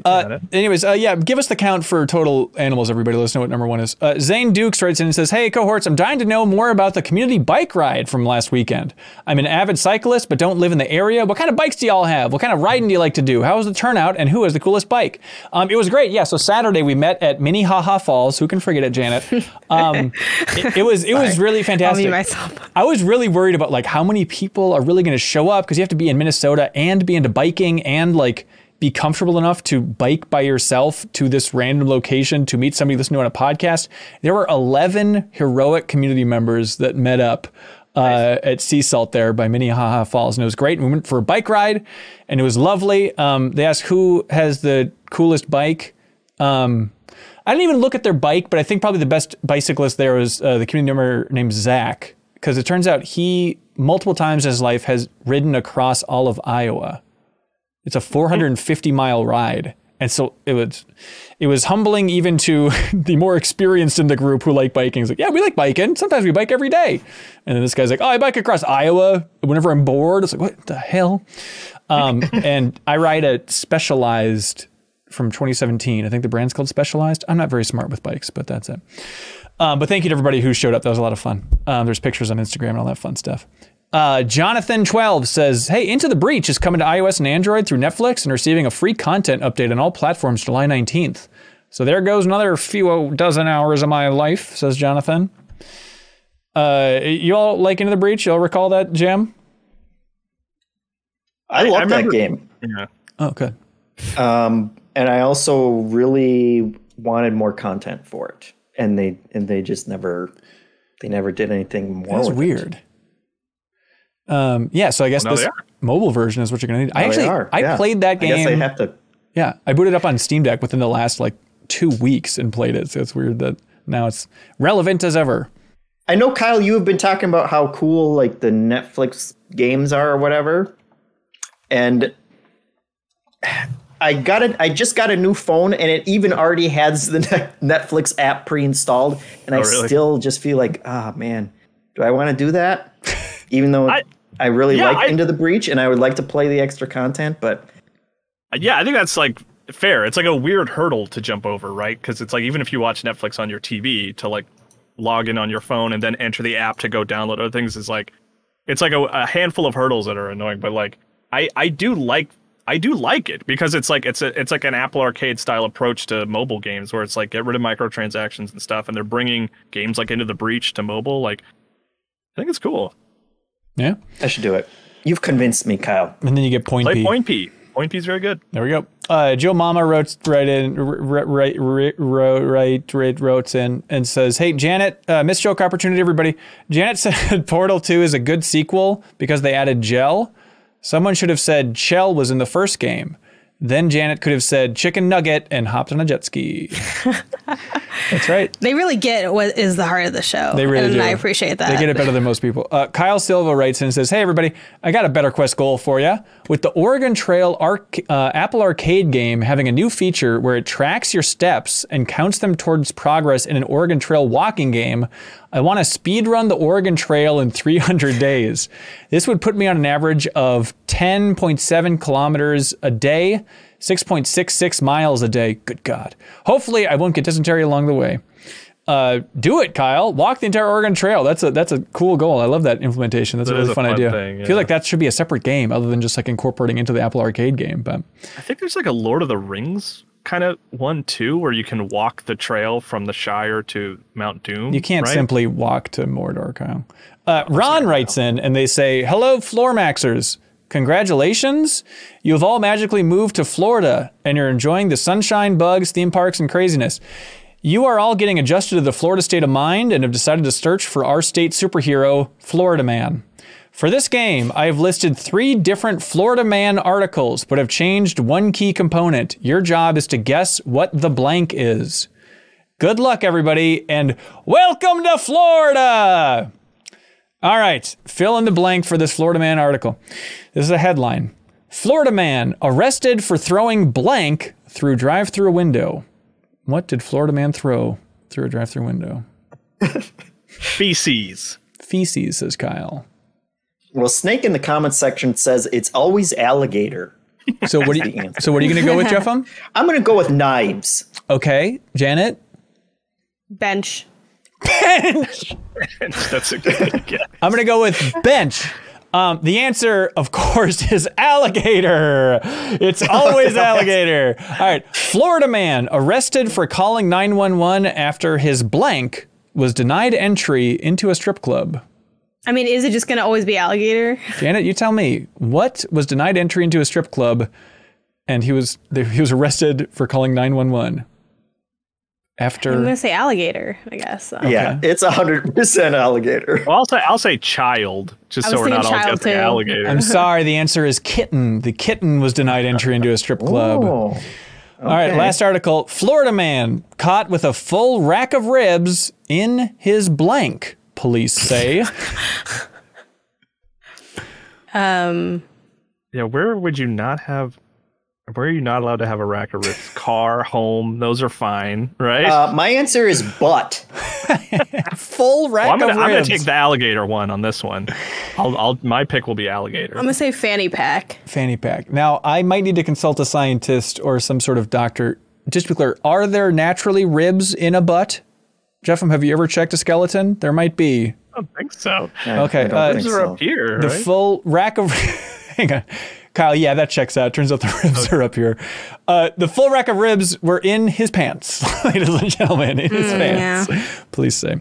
Thank you, Ron, for telling us all about your wonderful state of Florida. Someday we'll start Florida Max. That'll be a very interesting outlet. It'll have the energy of a Kind of Funny over there. Zany as all hell. All right, what do you? I am also part of that company. I'm just gonna put that out there, okay? It's not an insult. You know, when I go over there, Barrett Courtney has nothing but good things to say about this company. He said we're his favorite podcast. That's so sweet. They're all so sweet over there. I'm saying they're energized. They're energized like a Florida man. It's a compliment. But you know what? You can get a few more in because Greg did call you on your honeymoon after we said, please don't call Ben. He's on his honeymoon. I think it was a net positive for my honeymoon experience. Just, it made it more memorable in its own way. Yeah. Didn't you always picture it with Greg Miller? Yeah, I never pictured it any other way. I should mention, I actually married Greg Miller. What do y'all like for question of the week? Jen. Question of the week. There's spider enemies or dog enemies. The Pokemon anime comment, I think, is good. I like that one, because that one really made me think about my words and deeds. I like it as well. I like the rabbit hole and the follow-up about the ant spiral. And then I like the food sick. Food sick. Oh, that one was good too. Sick foods, yeah. I got to learn about your guys' demons, which was nice. Gonna make us some artificial strawberry curry. That's right. With the vodka soaked mandarins. Yeah, we should have like a resurrection meal, which would be super disgusting because they don't go together at all. Yuck. Or there's also Florida Man. I like sick, the ill, the food. You like sick, I like the to ill. be sick. Let's go with the food one. Yeah. All right, Janet. By the way, you're touching your mic a lot. It makes noise. Sorry. Sometimes here's the problem. If I may, being on the internet, it's not you, Janet. It's people get on my case every time. I've been told the opposite a few times. I don't know. You're fine. But I told people yell at me to calm down when there's a background noise and I mention it like it's no big deal, and then people also call it like, why aren't they acknowledging this background? It's driving me nuts. It turns out, I don't know if you all have realized this, there's no way to win on the internet. Anyways, but congratulations to JC Ice. You just won the vinyl soundtrack to Disco Elysium thanks to I Am 8-Bit. Thank you. And now it's time for something that we like to call Get a Load of This.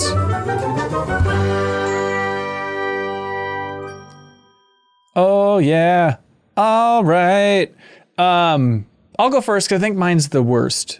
And I normally like to really hype mine up, but this was just an interesting thing. There's a podcast called Script Apart, which I like a lot, where it's with screenwriters and they talk about like the earliest versions of the movie that eventually got produced. And they're classic movies, but it's just like the weird, rough version of the movie that looked nothing like this. I mean, they had like the co-writer for Terminator 2 talk about writing that movie. And he's like, turns out it was James Cameron's like high school friend and stuff. There's a lot of cool episodes on the podcast. Anyway, but on the Script Apart podcast, they had David Coep, writer of Spider-Man, Jurassic Park, a ton of other movies, but he's talking about writing the first Mission Impossible.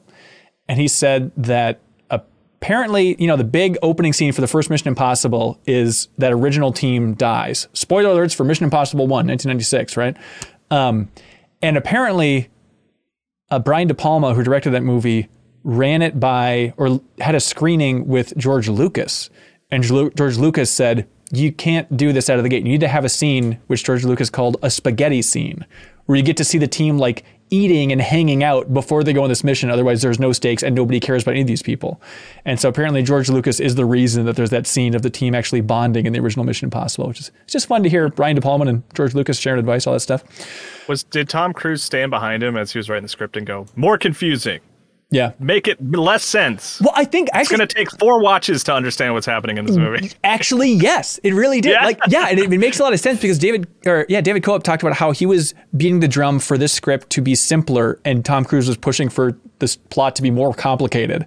And like that explains as that series goes on and Tom Cruise has more and more control, it explains why those plots are so convoluted. I love that series, but there's a lot happening there. Anyways, Janet, what do you got? God damn it. I swear to God. This is like so awkward now too, because get a load of this. My highlight was going to be Chapulín Colorado coming to Fortnite, which I'm coming to Fall Guys, which I now feel like makes for the most like Mexican version of telling this story with the garage playing in the background.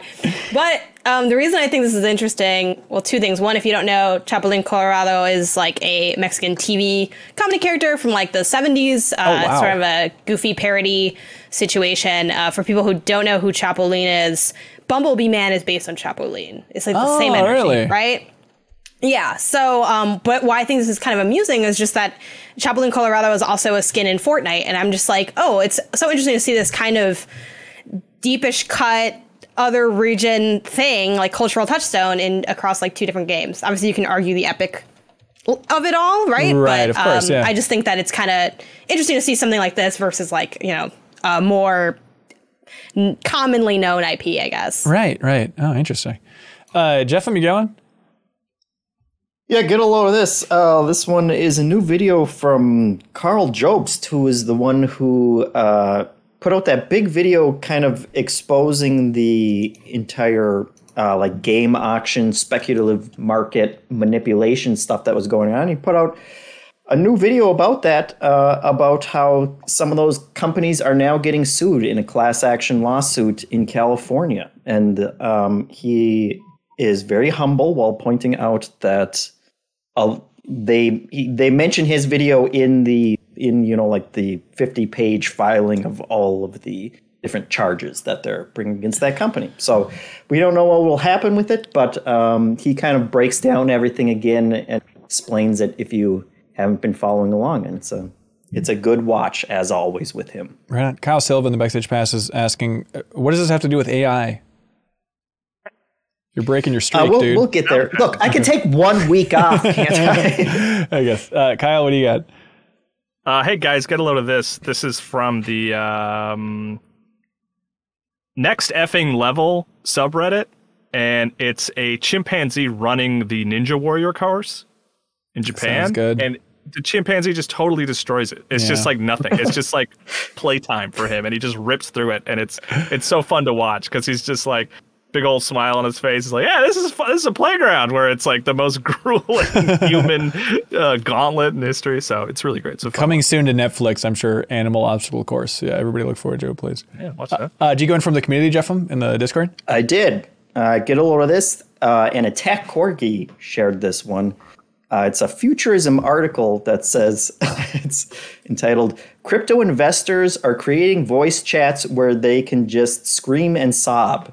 And it links to a Guardian article where they followed basically all of these crypto investors. And I guess they're making kind of like pseudo support groups where they just all get together and scream and cry. And the Guardian article kind of details like their experience of going into one of the places. That just sounds like a virtual hell where all the people who bought into crypto are kind of going through their own personal stories about how they lost a lot of money, and it kind of underscores what a terrible idea NFTs are, and what kind of moron corporation would be investing in them. I don't understand. Hey, that reminds me, we got a lot of content that's been pumping out on MinnMax recently, including Party Chat, our Patreon exclusive podcast. This Monday, it went up and it featured some former Game Informer employees, John Carson and Wesley LeBlanc and Jeff Ackervik. Jeff Ackervik, who was the creative director there and was a designer since 2008. They were all let go by GameStop. And we had a very long and in-depth conversation about exactly what's going on there, the struggles within Game Informer under GameStop, how you can help Game Informer by checking out their content, but why it is just so infuriating to constantly have Game Informer be stabbed in the back repeatedly by GameStop, and they're not rehiring anybody who's left at Game Informer. And so if you want the full story on what exactly is going on there in that relationship, you can check out Party Chat. It's our Patreon exclusive podcast. We have excerpts of that full chat up on YouTube. Kyle, I don't know if you checked out that clip at all. I did, yeah. No, I actually really appreciate you like making a bunch of it like public, like outside of the paywall, so to speak, because it's a fascinating and heartbreaking listen. Yeah, and if you really want to hear Jeffem get fired up on his anti-GameStop rant, that is the discussion for you. So any help supporting independent games media and unlocking that podcast is appreciated. Also, because of your support, we've been able to grow this whole independent organization. And recently, we got an interview with Reggie Fils-Aimé, former president. Hanson, that sounds great. I'm going to listen to that, but I have to go. Oh, okay, cool. Thanks, Kyle. Bye. I'm going to go listen to the interview. Bye. Okay, thanks, Kyle. Anyways, yeah, we got an interview with Reggie Fils-Aimé. It's on our YouTube channel, and again, in the bonus podcast feed. If you support us on Patreon, you can more than double the amount of podcasts you get from MinnMax each and every week, and all of our interviews are there. Max spoilers are there. There's early access to this podcast, a bunch of stuff, but we talked to Reggie Fils-Aimé about his time at Nintendo, and I think it's an interesting chat. He talks about why he has no interest in revealing more of Nintendo's history. He talks about the whole messaging about whether or not you could use 2 gamepads on the Wii U. And we talk about his time on the board of GameStop as well and his thoughts on Game Informer. So even though it was recorded before those layoffs happened, it was a very timely thing. So thanks to everybody who checks out that interview. We also posted an interview with Brandon Jones, former editor-in-chief of Easy Allies, about leaving that organization and his retirement life and his saga going back to co-founding Game Trailers and all that fun stuff. Also, we have an interview coming up this Monday with Tasha Sonart from Pixar. She was at Pixar, then Double Fine, then Pixar, but she is on the team and a leader on that team for all of Pixar's integrations into video games. So she's the reason that Toy Story and Kingdom Hearts 3 happened, everybody. So if you want the inside story on exactly what it's like to be within Pixar and represent the entire game industry for all of Pixar, you can check out that interview on Monday. And if you enjoy these interviews, you can help support them directly by, again, going to patreon.com/MinnMax with 2 N's. We are doing this to try to win your support and earn your trust. So thanks for helping to support us over on Patreon, everybody. We are inching close to our goal, and we'd love to hit it. If you want to jump in there and choose the Play Games with Us tier, where you can choose any cohort, any game, and we'll play for an hour off stream. It'll be nice and chill. We can crack a beer and play StarCraft together, or whatever you want. You choose it. We'd appreciate the support.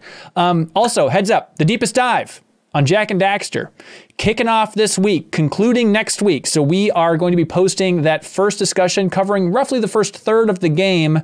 That's going to be streaming on Thursday on Twitch, and then it's going to be public for everybody on YouTube on Friday. But the podcast version of that you can also unlock in that bonus podcast feed. And then we're wrapping that up next week. So there's still time to join if you want to play Jak and Daxter with us and submit a comment and have us all read it on the show. We'd love to hear your thoughts on the game. Also, Trivia Tower, everybody. We're doing a lot. We're trying our best. Trivia Tower. Sorry I've been quiet about it, but we've been trying to line up this one because it's a special one. This is going to be happening Monday, October 25th is the next episode of Trivia Tower. If you support us at the $2 tier even, you can jump in and compete in video game trivia to win a ton of game codes. We have maybe more game codes than ever, and it's some new good stuff. But there's a twist for this episode, Jeffem. Are you ready for this? I'm ready. Because in this episode of Trivia Tower, it is going to be MinMax versus Giant Bomb. We need your help, MinMax community, because it's going to be MinMax. Hang on, did I say October? Yeah, I was going to bring that up. Why didn't you stop me? You mean July? What month is it? July 25th. Monday, July 25th. The point is, it's MinMax versus Giant Bomb. So the entire Giant Bomb community is going to be competing with the MinMax community, and we need MinMax's community to win. So help be on Team MinMax, because it's going to be Dan Reichert as the co-host, and we're going to have very, I'd imagine, embarrassing stakes for whichever side loses. If MinMax wins, we can make Dan Reichert do something terrible or embarrassing, and vice versa. So we appreciate it. We need your help taking out those Giant Bomb lovable SOBs over there. So patreon.com/MinMax with 2 N's is where all this stuff is happening. All right. Thank you so much, everybody who's watched, who's listened. Thanks, everybody who joined the Game Champion tier over there on Patreon. We're talking about people. Look at this. Prettygoodprinting.com. Seth over there, Jeffem. Not only is he the person who made the Wall of Heroes image of your giant head being printed out, which is beautiful and happening right now for the video version. But also, he chose to be declared the champion of Wordle in honor of Jeffem. So officially, the Wordle champion is prettygoodprinting.com. Well, Clement Zobel could choose any game under the sun to be the game champion of, and I love it. They chose Spy Fox in Dry Cereal. They're officially the game champion of Spy Fox in Dry Cereal. Spider Dan chose Journey. Champion of Journey is Spider Dan. Maniac chose the first BioShock. Nobody had taken that yet, so Maniac is the game champion of BioShock.